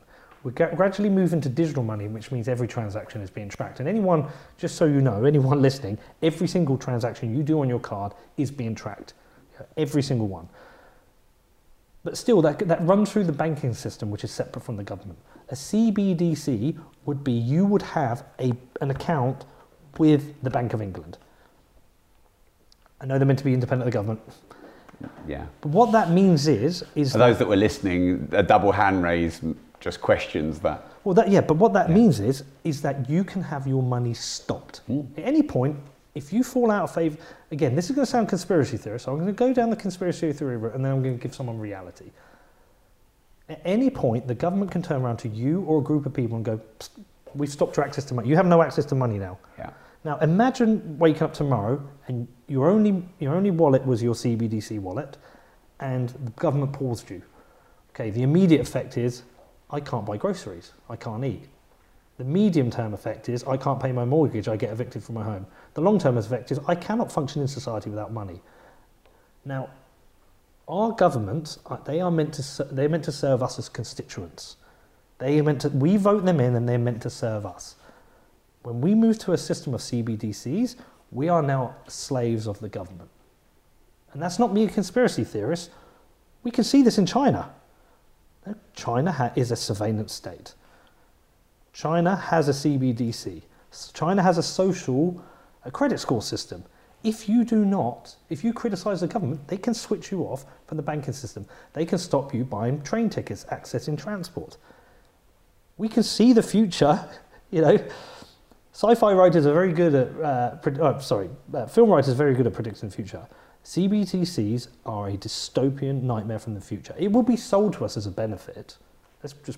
What are the benefits will get sold? They'll get sold. It's easier for us to manage inflation. We can distribute money to people who need it. Whatever fucking shitty, stupid reason they come up with. It is dystopian future nightmare. Rishi Sunak supports that. Therefore, to me, he's the enemy. He is evil, and I reject everything about him. Wow. So why is Bitcoin the solution to government then? Oh, God. The thing you've been wanting to talk about. So there's Bitcoin will say this thing, Bitcoin fixes this. I'm not saying it fixes everything. But in a world where we've got an ever-decreasing amount of freedoms, an ever-growing surveillance state, an ever-growing watchful eye, or Bitcoin is the one thing they cannot control it. It is a decentralized money system. Now, if I want to send money to you via my bank, I can do it, but I know that transaction is being tracked by the government, and they can also stop it. Perfect example. If I go to the bank, if you go to the bank today and you say, I'd like to withdraw £5,000 cash, what's going to happen? Load of checks and probably get rejected and asked a load of questions and money laundering excuse. Yeah, okay. Yeah. They want to know. Yeah. Every time I withdraw cash. By the way, I always say it's for drugs and hookers, just to fuck with them. But they always do that. They want to know. It's like. But it's your money. It's your money. So I bank with Lloyds TSB. I'm going to give you a couple examples. I used to bank with Lloyds TSB. I was with them for 25 years. About 2 years ago, I get a phone call, and it's like, "Hi, Pete. It's so and so. I wanted to do a review of your bank account. I want to ask you about some transactions." I was like, "Sure. What?" And she said, "This transaction on this date, what was it for?" And I went, "It's none of your business." And she said, "Huh?" And I said, "Do I have to answer these questions?" She said, "No." I said, "Good, I'm not answering them." I didn't say this, but in my head, I'm like, I am a grown man with 2 children. I've run multiple successful businesses. If you suspect me of a crime, report me to the police and let them investigate me. But you are not phoning me up and me have to give you a reason for every one of my transactions, because I don't know you for shit. I don't know who you are. When I just bought my last house, I had to send 6 months of bank statements. So somebody who I don't know gets to go through my bank statements and go, "Oh, let's see what he's spending money on." It's a complete invasion of privacy, right? This is where the world we exist in now. This complete invasion of privacy. Privacy is one of the fundamental pillars of democracy. If you cannot privately hold opinions and privately vote, and you cannot privately operate within society, what you have is coercion within politics. So we're lucky we live in the UK, right? If you live in China, you cannot privately hold certain opinions. If you're on WeChat and hold certain opinions, and they're said, you can get ostracized from society. You can get removed from it. You can have your access to your bank account removed. This is not a conspiracy theory. This is the reality of the world. People might say, yeah, but we're not in China, we're in the UK. So let's look at Canada. Most people would look at Canada and say, that is a functioning Western liberal democracy. So during COVID, some people decided they didn't want to get vaccinated. Great, that's completely your choice. I did. I'm starting to regret it. I'm not sure if I regret it, but some people chose not to. That is your choice. We cannot operate a Western liberal democracy and say to people, you have to have this injection. It has to be free choice because we know there's ingredients in these injections that might cause injury or death. It happened. I mean, a BBC presenter died after a vaccination. So we have to allow the people these fair choices. Now, in Canada, the truckers decided to protest. Okay, these were largely peaceful protests. They were disruptive, but again, the right to protest is a fundamental pillar of democracy. You cannot stand in the town square in China and criticize Xi Jinping. You will be arrested and maybe killed. Okay, you cannot stand in the Red Square in Russia and criticize Putin. You will be arrested, maybe tortured and killed. And so what happens in those countries? They are dictatorships. They are authoritarian. Okay, there is no democracy in those places. And so these are important pillars of democracy, that we have privacy. But the privacy has been stripped away now. And so let's go back to Canada. So the Trudeau government was essentially coercing people into having vaccinations who didn't want to have them. And the truckers, who would be travelling and doing their job, which is transporting goods across the country. By the way, so you stop trucking, you see how quickly the shelves empty. These are a bedrock of society that are important. They were being coerced into having vaccinations I think it was to be able, they could travel to the US, and perhaps it was when they came back, they couldn't come back into Canada. I can't remember the actual rules, or they couldn't leave. But either way, there were people who said, I didn't want to be vaccinated, and that should be their free choice. And they protested against this. Now, disruptive protests these were, but were they violent? No. They were truckers beeping their horns and being disruptive. A bit like the misguided Let's Stop Oil protesters who glue themselves to roads. Do I agree with their protests? No, I think they're stupid and they've got everything wrong about the climate. But do I support their right to protest? Of course. Now, so what happened in Canada? I think on a GoFundMe, it's about 5 to 10 million was raised to support these truckers. And that money was to go towards to provide them with food, and supplies to support their protest. That GoFundMe account got frozen, and the Canadian government, the Trudeau government, I can't remember if they stole that money or they sent it back. So that money didn't reach them. What happened next? There was a campaign to raise money via Bitcoin. Anyone who was involved in the fundraising, not anyone, but a large number of people involved in the fundraising had their bank accounts frozen, their access to money frozen. These people could not get money out of their bank and go and buy groceries. What was their crime? What was the crime they committed? They protested, and we say now that's a crime. Because if we're saying protesting is now a crime, we're saying the government has free power to do what they want. This is a Western liberal democracy. We've had now this encroachment on our... What they're saying now, there's like they want to have new laws for protests. Yeah, I saw that as just more control. It's encroachment on freedoms. It's just encroachment. Okay, what if people ignore those and still protest? What if Rishi Sunak turns around and said, right, if you continue to protest, we're going to freeze your bank accounts. So financial privacy is an absolute fundamental pillar of democracy, because we should be able to protest, and we should not have our ability to operate in society removed just because we're protesting by access to our money, especially if it's, and I'm not going to say peaceful protest, because sometimes you have to have civil disobedience. But we should not be doing this. We should not be criminalizing protesting, okay? Because once you do that, you are coercing people into following certain rules. You no longer have a democracy. And so what Bitcoin does, Bitcoin represents that taking back of control from the state. As I said, the government, their role is to support and look after the constituents who vote them in. We are not meant to be slaves to the government. Okay? We are meant to be the people who are in control. Now, I have a new form of money called Bitcoin. It doesn't matter what, they cannot freeze it. I can store my Bitcoin in my head by memorizing 24 words. I don't, because I'm stupid and I forget stuff, but I can. Okay? Nobody can stop me. If I choose to send that money to you, nobody can stop me. There's zero they can do. Okay? Nobody can stop me leaving this country with that Bitcoin on a hardware wallet or stored somewhere. And that to me is a bit of control taken back from the government. That is just to me, it's like a check and balance on the government to say, you cannot control this part. And I think it's just an important little win, as we kind of slide into this dystopian future. For me, it's just this little win that we have. And the great thing about the Bitcoin network, it keeps growing. Every 4 years, it grows, and there are more Bitcoiners. And those Bitcoiners are starting to educate themselves. So this is again, one of the most important things I think about Bitcoin. It isn't buying Bitcoin and making money. It is the rabbit hole you go down when you learn about what money is, how it works, and what a functioning democracy should be. And by the way, that's not every Bitcoiner. Some of them are libertarians, or some of them are anarchists and believe we should have no state. But the rabbit hole of information it sends you down, the things you learn, are more important than the buying of the Bitcoin itself.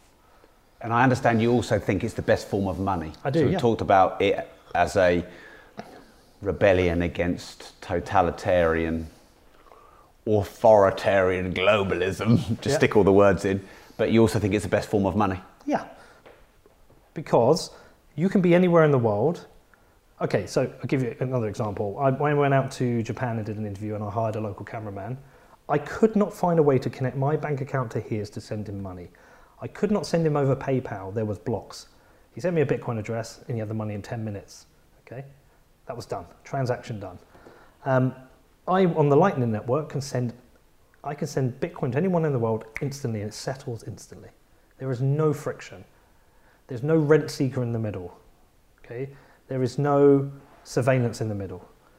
I am allowed to voluntarily interact with anyone and share and send value to them in the world at any point, okay?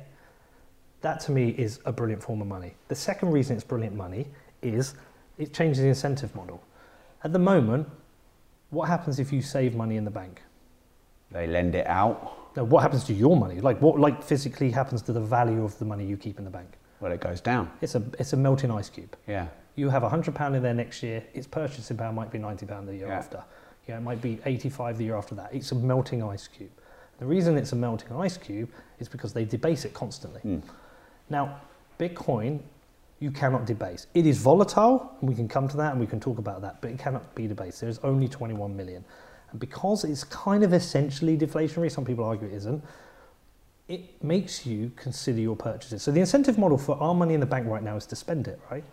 If I had £1 million in the bank, I'd be an idiot to leave it in there. I need to at least find an investment where it's going to get 10% return every year, or I need to spend it and enjoy myself. But I need to get value from it because the value is decreasing. If you look at the Bitcoin price chart, right, one guarantee is every 4 years, it goes up in value, pretty much. Every 4 years, it goes up in value. So, Laszlo, who bought the Bitcoin, he bought the pizza for 10,000 Bitcoin years ago. Now, no shit, if I'd have just kept that, that would be worth hundreds of millions. I have bought things with Bitcoin where in the future I'm like, shit, that would be worth now. But so if it keeps going up, does that not incentivize to store it, not use it as an exchange mechanism? No, I still spend it, but I'm more considered about my purchase. Rather than my money in the bank now, I'm like, where do I spend it now? I've got to spend it. If I don't spend it, it loses value. I become more responsible. I'm like, okay, where should I spend it? Do I need that? Do I need that car? Do I need to buy anything? What will that be worth in the future? And that also then flips the system that you don't have.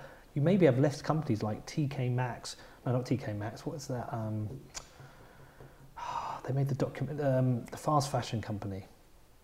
Not TK Maxx. Like Zara. What's the other one? H&M. Companies like H&M who produce absolute dog shit clothes, so anyone can go in and buy something for a $5 or a $10. They're produced out in places like Vietnam. They exploit the workers there. And that fast fashion industry adds to pollution.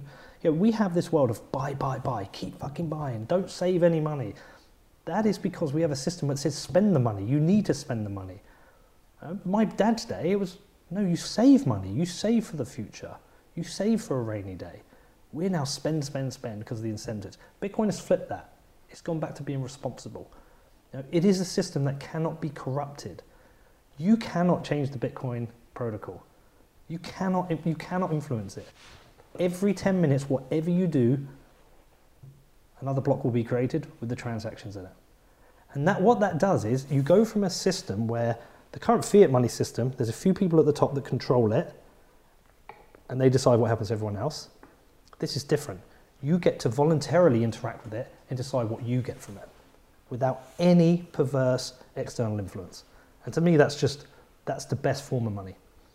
So surely then the government are absolutely going to do everything that they can. And when I say the government, let's assume it's one government, like some people say we're moving towards. Surely it's the antithesis of everything that they want to be able to control.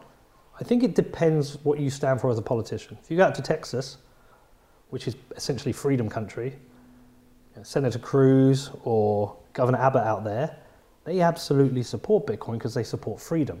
And they know Bitcoin is a freedom technology. We don't really have that culture of caring about freedom like Texans or even Republicans do in the US. But we do have some people that understand this. But we are a Western liberal democracy. If we as a country believe that Bitcoin is good and we educate that Bitcoin is good, we can overthrow a government or remove a government that bans it. And this is why it's so important to educate people on what Bitcoin is. Like, dismiss the FUD. Explain to people what it does, why you should care about it. And because we as a democracy can protect this. But it's up to us as a people to protect this. Do you think then there could be a future where there are multiple currencies and there isn't just one? Well, there is multiple currencies now, but they're essentially controlled by central banks. And essentially at the moment, the US dollar is the reserve one. So do you think there's a future where there's a decentralized currency system? We do, Bitcoin. But then if Bitcoin becomes it's not, because it's only one. Decentralized isn't just one, is it? It's many. Sorry, you mean a decentralized set of currencies? Yeah. I mean, look. Because I used to, sorry to just jump in, but I used to think that's not really realistic, is it? To have a set of decentralized ones. But before we had money, we had barter, so we had multiple decentralized systems. Yeah, and we have that now. I mean, you can see it. Okay. Do we really, though? No, we do. So I'll give you two examples. Have you been to Cambodia? No. Okay, when you go to Cambodia. That's a big when. Well, I can't remember what their local currency is, but when you're there in the capital, they want dollars. Because they know the local currency is shit. Yeah. Okay? I can't remember what it is. I know it's the dong in Vietnam, but I think because I'm quite juvenile, that's why I remember that. But they want dollars, and when they want dollars, they look and they expect it, and if it's got a tear, they don't want it. They want crisp, pristine dollars. Why do you think they want those dollars? Because it's the reserve currency of the world. Yes, because they know their local currency is shit. Trust it. And it's melting away. When you go to, I've been to Venezuela. Venezuela operates with 5 currencies. They have the bolivar, which is the worst currency in the world. They have the dollar, they have the Colombian peso, they have Bitcoin, and they have the petro. Forget the petro. When you go there, nobody wants the bolivar. They only use it because they have to, because the Maduro government forces them to. Nobody wants that currency. They want dollars, or they want Colombian peso, or they want Bitcoin, because they know it's a better form of money. They naturally know this. You at no point in your life in this country have ever thought, I need anything apart from the pound, right? Because it kind of works. Inflation is insidious. Well, I kind of do now. I want minimum pound and maximum asset. Well, there you go. Yeah. You've learned that. But generally speaking, 2-3% inflation, it's insidious, but you can usually outperform it and you get by. Argentina, multiple currency collapses, probably 50% inflation now, whatever. I don't know. I'm just saying, I guess high. They want dollars. So if you're in a country where the money's shit, you naturally want the best form of money.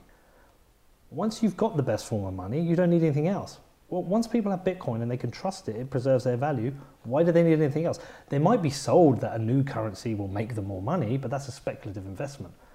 Once a currency has proven itself as the best, you do not need another currency.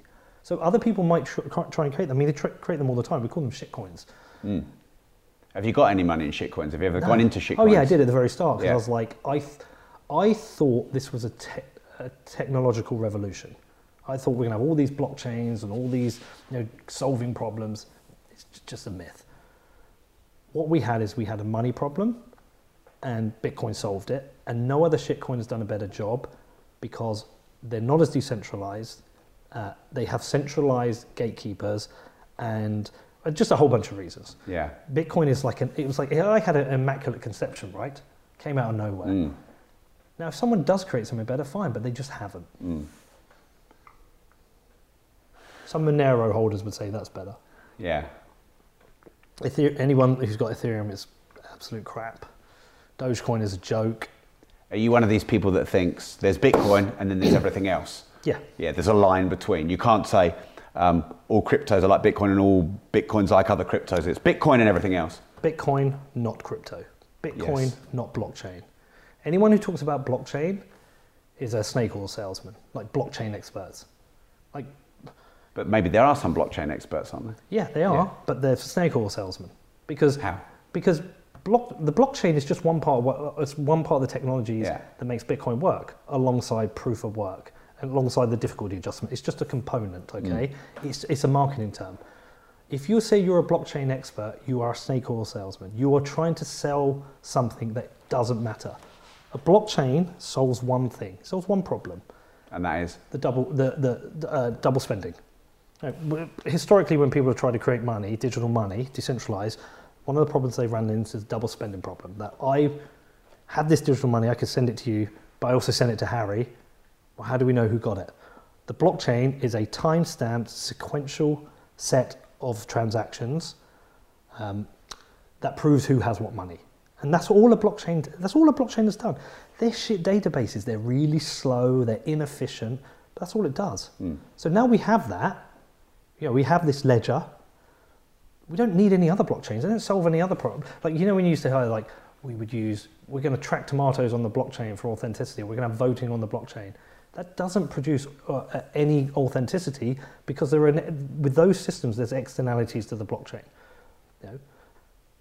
Tracking tomatoes on the blockchain, that where they came from, and that's a thing that exists. It's all you're saying. This is a database of records.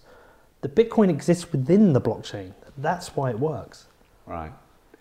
I'm interested in watches. Wouldn't it be good? It's just completely What are random. you wearing? I'm Vacheron at the moment. How many watches you got? Anywhere between 12 and 30 at any one time. Wow. Yeah. I sometimes move them around, and I probably shouldn't say how many I've got. Well, you should I? trade them. Sometimes. You collect them. Yeah. I collect trainers. Right. Yeah, I saw your Nikes. Yeah, that you were wearing. You like high tops, do you? No, I like dunks. I collect Right. dunks. I've got about 400 of them. Yeah. That's my Wow. thing. And do you know why I collect them? Because the money's shit.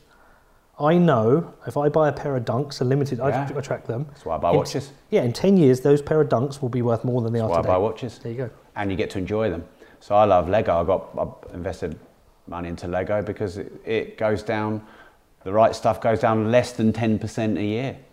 I looked recently at the Death Star. It was 750 quid. Yeah. I just bought the AT-AT, that's about 700 You quid. did? The Star Destroyer. Do you the make them or Millennium leave them in the Falcon. boxes? Well, I love playing Lego with my kids. And You love playing with Lego. Yeah. I love Lego. I love Lego. I bet you're making it and they're just watching TV. No, well, yeah. I kind of, when I make it with them, I have to remember to let them do it. Yeah. So if something's retired, I'll buy it in its investment. Okay. Or a better store of money, should we say? A decentralized store of money. So that has to stay in the box and be unopened. Even the seals are there. Some Lego, I build it, but I keep the boxes, I keep all the wrappers, I keep everything. So then I could take it all apart and sell it for probably 80 to 90% of what I paid for it for. So, watches for me is a free hobby because I love them. And if I buy the right ones, they go up. Lego is essentially a free hobby. Money in the bank is a depreciating liability. So this is, I think it was Jeff Booth. He wrote a book called The Price of Tomorrow. It's all about inflation and deflationary technologies. And I'm pretty sure he said, when the money isn't scarce, everything else is. Right, yeah, that makes sense to me completely. Because I want everything but money right now. Yeah. I just bought a 1989 911 Turbo. Nice. Yeah, 130 grand because if I lose 10% a year on that Porsche, which I won't, that'll go up. That's less than money. So my money is better in an old car than it is in the bank. Artwork, trainers, Bitcoin, front row of the Knicks, old classic cars. Yeah. When the money isn't scarce, everything else is. If the money's scarce, then everything else isn't. Yeah. I hold Bitcoin because it's scarce. I have very high conviction. I have no conviction on what my value of my Bitcoin will be tomorrow. It could be fucking anything. I have very high conviction in 10 years' time, everything I've got in Bitcoin is going to be worth considerably more than it is now. Yeah. Because it is a scarce monetary asset. Okay? People in Venezuela dump the Bolivar as soon as they can and they get dollars because that money is shit. The same happened in Zimbabwe. the Lebanese pound, the Turkish lira. People get rid of those currencies because they're crap. They want something that holds value. Bitcoin is the best version of that, but it's very early. A lot of people don't trust it. They think it's weird, so it's volatile, but it's the best form of money. This is one of its downsides, isn't it? Because, I mean, I see a lot of the Bitcoin community and I almost see like, they're so evangelist, they can't see the downside. And they're betting everything on something that's, what, 20 years old? Is it 20 years old? What is 14 years old. Okay, so... 2009. Yeah. Actually, not a lot 3rd. of history behind it. No? And you said money through evolution every 90 odd years. Yeah, fiat currency 90 years, gold 5,000 years. Is it 5,000 years? I think it's 5,000 years. So are you saying Bitcoin could be the next 5,000 year currency?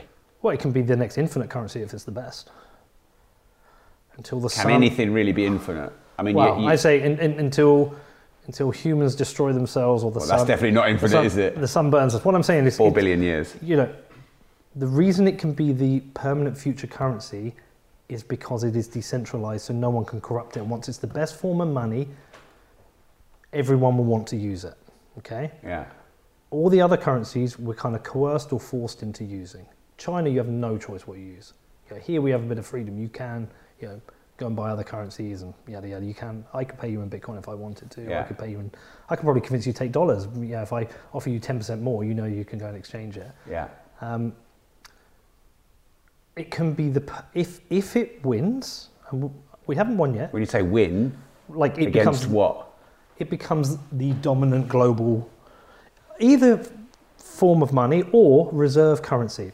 I think it ends up becoming it's the global reserve currency. Once it's done that, it's won.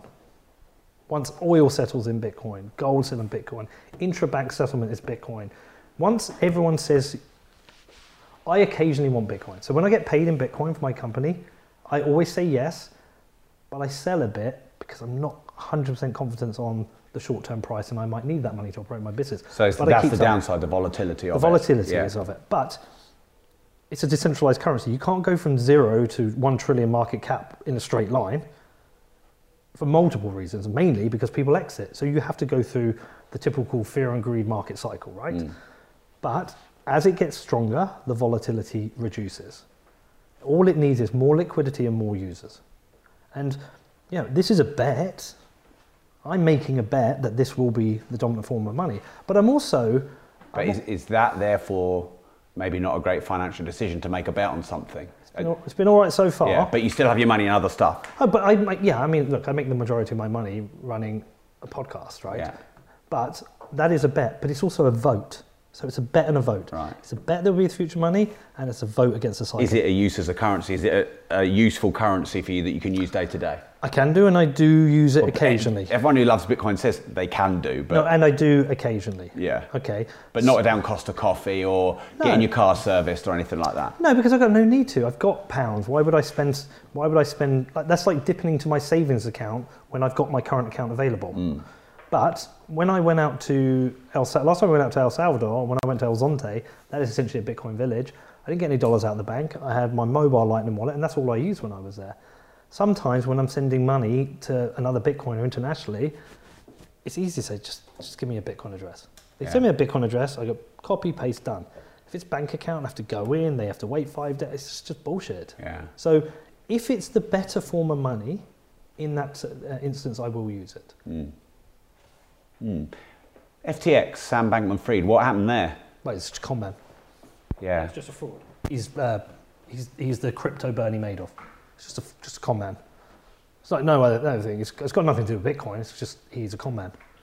Yeah, people didn't really understand that an exchange is not a decentralized platform, did they? No. He just You might as well have just given him your money. Yeah, I mean, he's just like he raised a shit ton of money, built a successful business, but he didn't have anyone keeping an eye on it. Like if you're investing $200 million into an entrepreneur, surely you're going to do some due diligence, put somebody on the board, and have regular meetings. And have collateral on the money. Yeah, that as well. But surely you're going to do that. But they didn't. They just trusted him. And they trusted him with hundreds and hundreds of millions. And by the way, I was fooled. I was like, wow, this kid's done it. he's created this business, like everyone's using FTX, he's got Tom Brady selling ads. Fair play to him. I never used the exchange, but honestly, I could have got caught. If they'd have called me up and said, we want to sponsor your podcast, I'd think, yeah, great, I'll take your money. Because they did to a lot, didn't they? Yeah, because I thought they were legit. Yeah. You know, and then that was a real reminder, like Bitcoiners say, don't trust, verify. Yes. Don't trust. I mean, that's pretty good. Verify. Yeah. Or trust but verify. Yeah. Whatever. But like nobody verified. And now it's like, holy shit, this was another Ponzi. Right. But no, to me, he's got nothing to do with Bitcoin. Yeah. The story has nothing to, if anything, he proves the story of Bitcoin. Because if you left your Bitcoin on FTX, you're an idiot because you can self-custody it. Yeah, I can have it on my phone, I can have it in a multi-wallet. People didn't. You ever heard the term, not your keys, not your Bitcoin? No. Okay, what that means is, do you not have any Bitcoin? Yeah. Okay.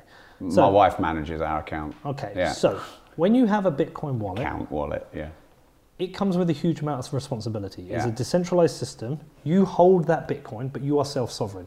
If you lose your private key, you lose that Bitcoin. Yeah. There is no customer service. You send it to somebody else and it's the wrong person, you fucked up. Yeah. But do you like that about Bitcoin, by the way? Yeah, I'm self-sovereign. Yeah. Nobody can get to my Bitcoin. Just explain self-sovereign. It means I hold my money. So the bank, my pounds are stored in, well, not all of them, but most of my pounds are stored in the bank. Now, if there's a run on the bank and I can't access my money, I can't access my money because they control it. Yeah. I can't keep it. They've lent most of it out anyway. Yeah, and I can't keep it as cash under the mattress because that's dangerous and it's risky. But with Bitcoin, I am my own bank. If it's on my phone, I hold that there. It is a bearer instrument, okay? Bearer asset. If I send it to you, you then hold it. Because it's controlled by what's known as a private key. That is the key that allows me to send it, okay? And so anyone who held their Bitcoin on FTX and didn't remove it, they didn't follow those simple rules. It's like giving it to a bank, but it is. One that's about to go bust. So what he did, he isn't a Bitcoiner, he doesn't understand Bitcoin, he doesn't support Bitcoin, he's a shitcoin salesman, and he's a fraud, and he proved why Bitcoin is the best form of money. In a few words, how did he prove that Bitcoin's the best form of money? Because he ran a Ponzi scheme. Bitcoin, like when people call Bitcoin a Ponzi scheme, it's literally the opposite of a Ponzi scheme because we're self-sovereign, because we hold the asset. Okay, he was able to operate a Ponzi scheme because he allowed other people to give him their money and controlled it for them. He put that money in a black box, the same as Bernie Madoff did, the same as the banks do. Okay. The only way you can be self-sovereign is cash, gold, Bitcoin. Watches, things. Yes. Tradable things that have. Yeah. Or tradable things that you take possession of. Yeah. Or Bitcoin. Bitcoin is the only digital property which you can hold yourself and no one can touch. Everything else can be taken away. Did you buy a football club with Bitcoin? Not with Bitcoin, but I made it in the Bitcoin club. I love this top, by the way. I saw it for about a minute before I saw the Bitcoin B. That didn't jump out. So you bought a football club. Yeah. I love Liverpool. This is really interesting. I mean, Alan Sugar, I know him relatively well, and he said to me, and famously said that one of the worst things he did was buy a football club. Why did you buy a football club? I like making shit decisions. Look, I'm from Bedford, and like you, I support Liverpool, but don't have a Liverpool accent.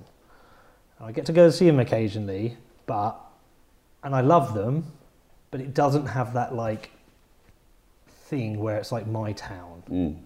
And when I was a kid, you'd just pick a big team. I didn't even know Bedford had a team. And the older I got, the more I realised I wish I'd had that thing with my mates. I went to my local team and supported them. My dad used to tell me the stories of when he used to go and watch Accrington because that's where he's from, and they used to get in the car and go and follow them. And I always thought, I wish I had my own. I wish Bedford had a team, and so I always liked the idea of buying. I always thought, one day I'll be rich as an entrepreneur and I'll buy them. And I never really got rich. Not rich enough. Well, not rich, but certainly not even wealthy enough to buy a football team. And then all that happened is like the podcast got really successful. I know lots of rich people because they're Bitcoiners and they got in early. And I've got this platform of people who listen to the show or follow me on Twitter. And I went, I think I can put the two together. I think if I can buy the football team and I can kind of make them the Bitcoin team and then get all the Bitcoiners behind it, ask a few kind of people who've got successful businesses or a bit of money to get behind and support it, and see if I can take this team from the 10th tier into the 4th tier, which is in the Football League. That's it. That's what the plan is. So you raised money to buy the club from people in Bitcoin? No. The club doesn't cost anything. 10th tier of English football. I mean, right. I haven't said how much I paid for it, but it was negligible. It's a small amount. It's negligible compared to the cost of actually doing this. Yeah. To do this, it has to become a functional, sustainable business, but we need good players, work done on the ground. There's a lot to do to build a football club, and it needs supporters.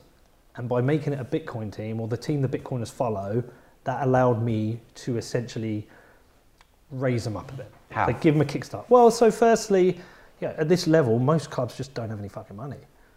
I went out, by making this a brand and a team that I'm behind, I could interest sponsors to put money behind it. And then because I got sponsors to put money behind it, I'm able to go out there and sign a good manager. And that manager has a budget to get the best players. I would say 70% of promotion is budget. If you haven't got a budget, if you can't compete, it doesn't matter how good your manager is, you will not be in contention. Okay? And that's not always the case. You have because FSG of Liverpool sort of bucked that trend with the Moneyball method, didn't they?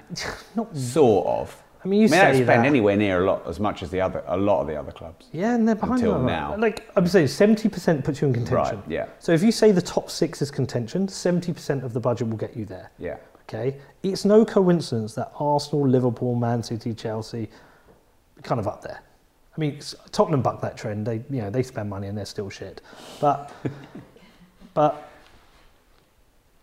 70% is the money. 30% is. If we want to keep it as simple as possible, 70% money, 30% manager. Right. Or 60% money, 40% manager. Yeah.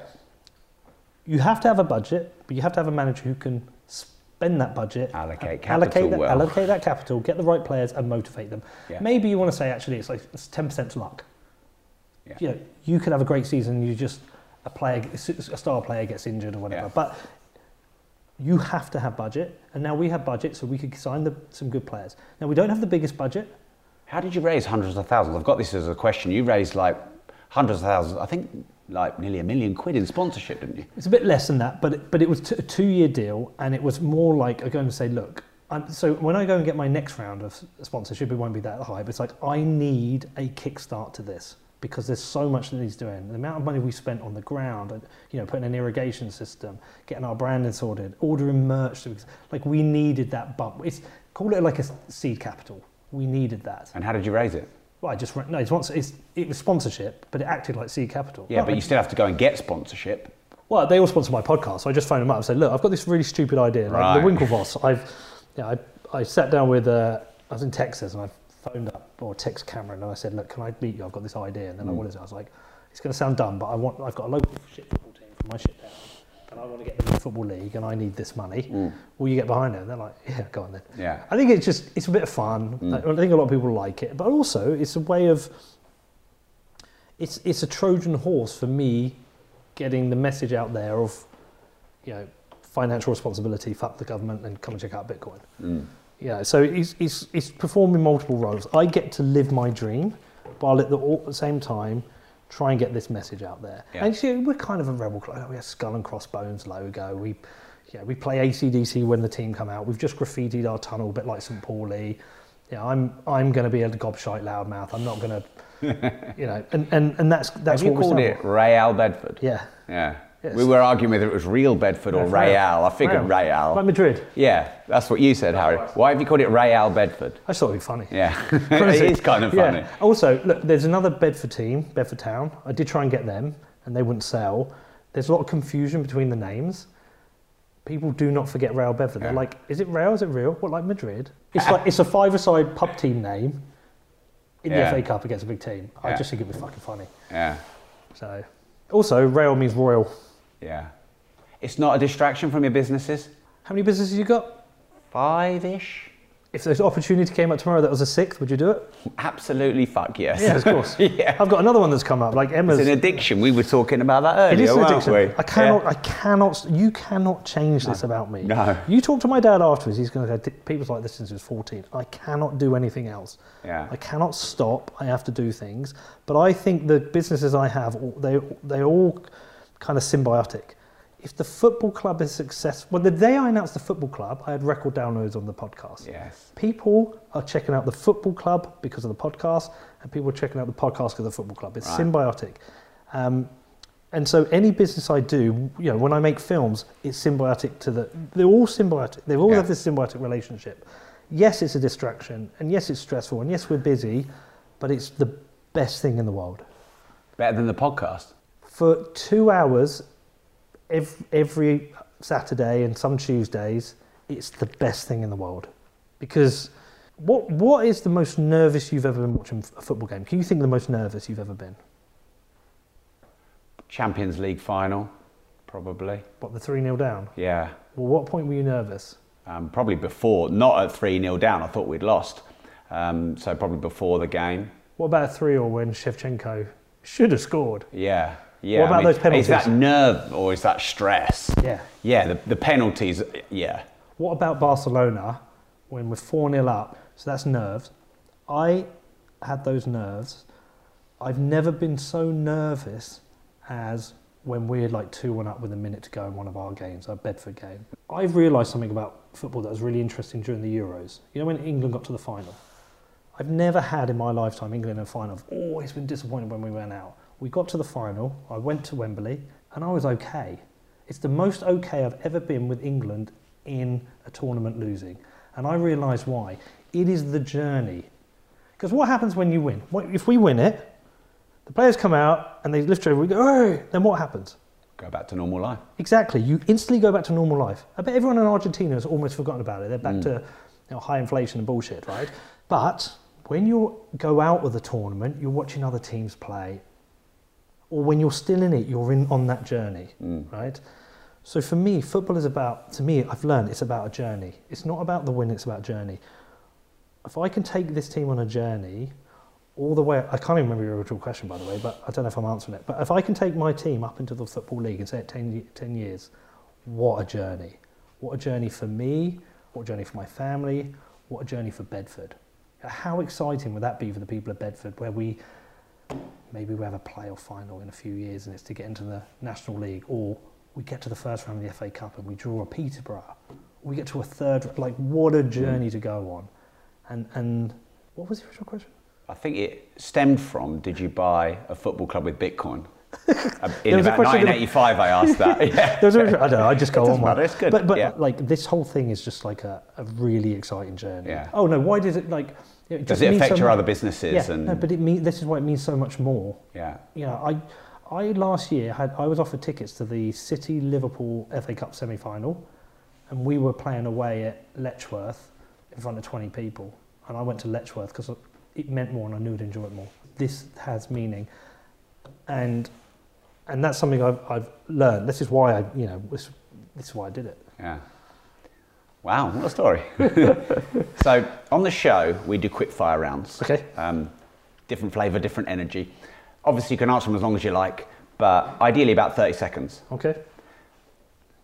So would you rather have 1 million followers, 1 million cash, or 1 million Bitcoin, and why? What, 1 million Bitcoins or 1 million in Bitcoin? 1 million in Bitcoin, okay. 1 million in cash, or 1 million engaged followers. Could be on your podcast if you want. Which one of those three would you choose and why? Take the cash. And you're not allowed to put it into Bitcoin? Well, what have I got to do with it? How long anything else but put it into Bitcoin? Okay, so if I put it in Bitcoin, am I allowed to sell it into cash? I take the cash. Why would you take the cash? I've got enough money now, and don't get me wrong, I'm not super rich or anything. I've got enough money now, I can allocate that capital. I only think you need so much money. You know that thing, you said 30-second answers, we'll talk about it later. I'd take the cash. I could just allocate that capital for other things. I'd like to do some investments. Just a quick question off that though. Do you not think 1 million engaged followers on your podcast could generate more than £1 million cash? Maybe, but like I don't sit and quantify. Like, it's a hobby that I make money from, and I think maybe it does okay because of that. Yeah.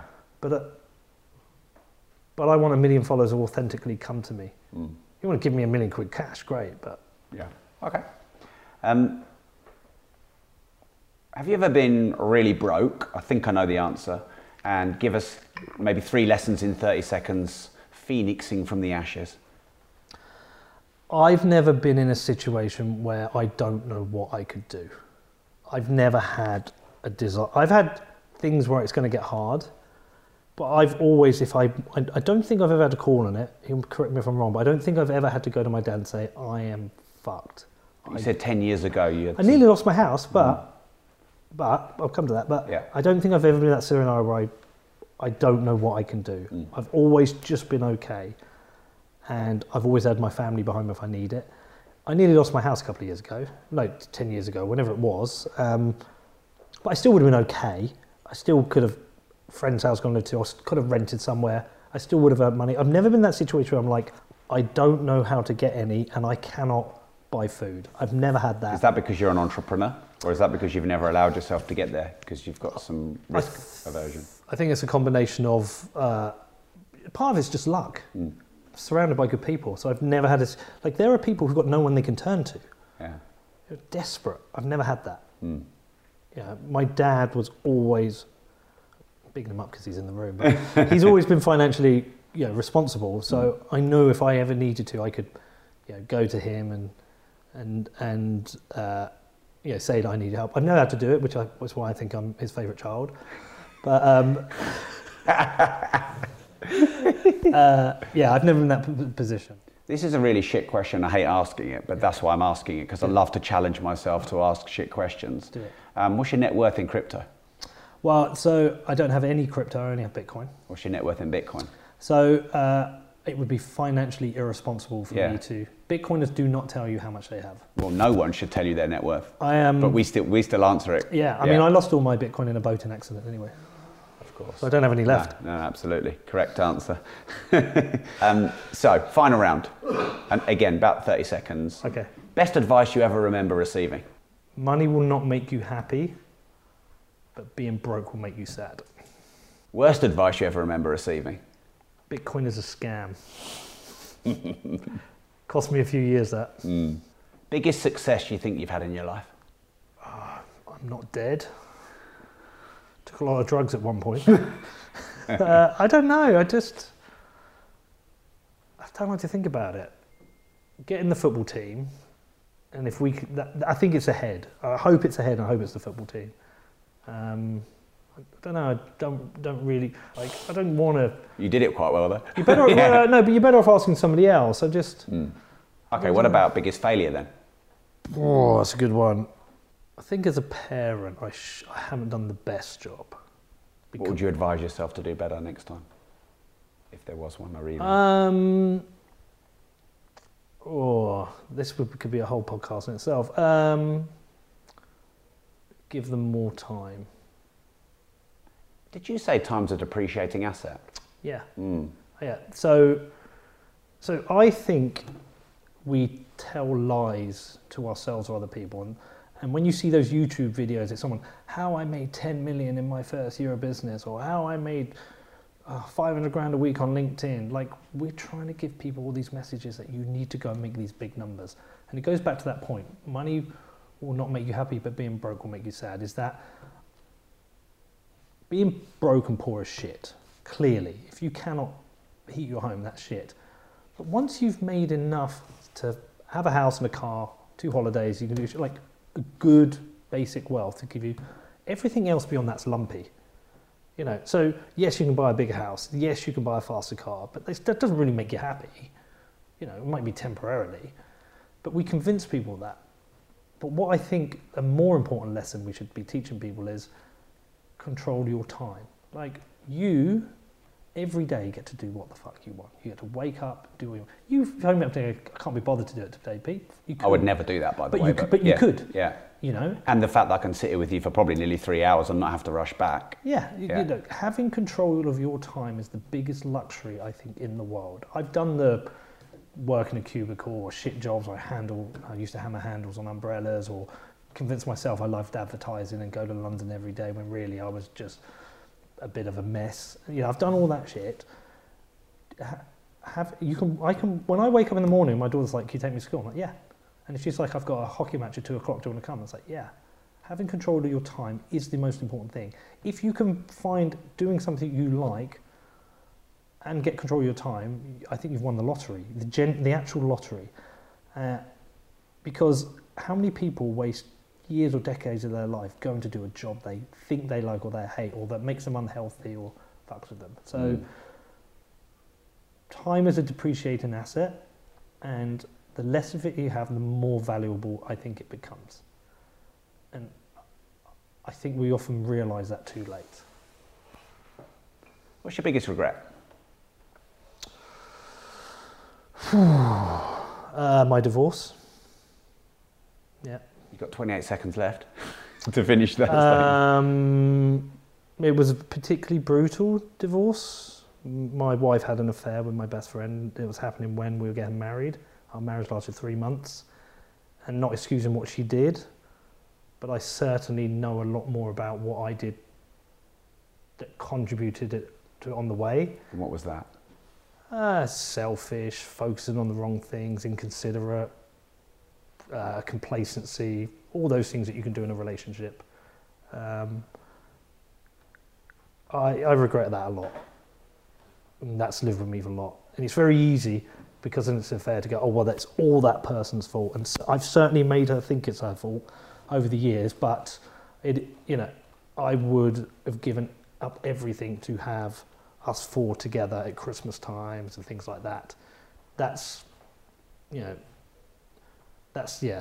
my biggest regret. What one thing in the world that you think is the most wrong that you'd love to change if you could go click, other than Bitcoin as the reserve currency? Tottenham fans. What would you do with them? I would just get rid of the... No, I'm joking. One thing I could change in the world, I just have to pick something like hunger. You just have to say, just get rid of hunger. Because I think for some people, it's the one thing they have to wake up and think about every day. Can I get enough food to survive? And that is a luxury we have, right? We don't have to think about that. But how many people around the world every day have to wake up and go, am I going to have enough food to eat today? I mean, that's shit. This show is called Disruptors. Last question. What does the word disruptive mean to you? Not being afraid to tell someone to fuck off, or to say, fuck it, I'll do what I want. You know, if you start a football team, you don't have to follow everything that everyone else does, or when you wake up every day, you do whatever job you want, that you can turn around and say that your Prime Minister is a psychopath and he can go fuck himself. Like, just not giving a shit. But I don't mean being an arsehole. Just not giving a, not being coerced into following the party line on everything in life. That's a really crap answer. Just let the listeners decide. Just not being afraid to tell someone to fuck off. This has been so much fun. Thanks for being on the show, Peter. Thank you. I appreciate you having me.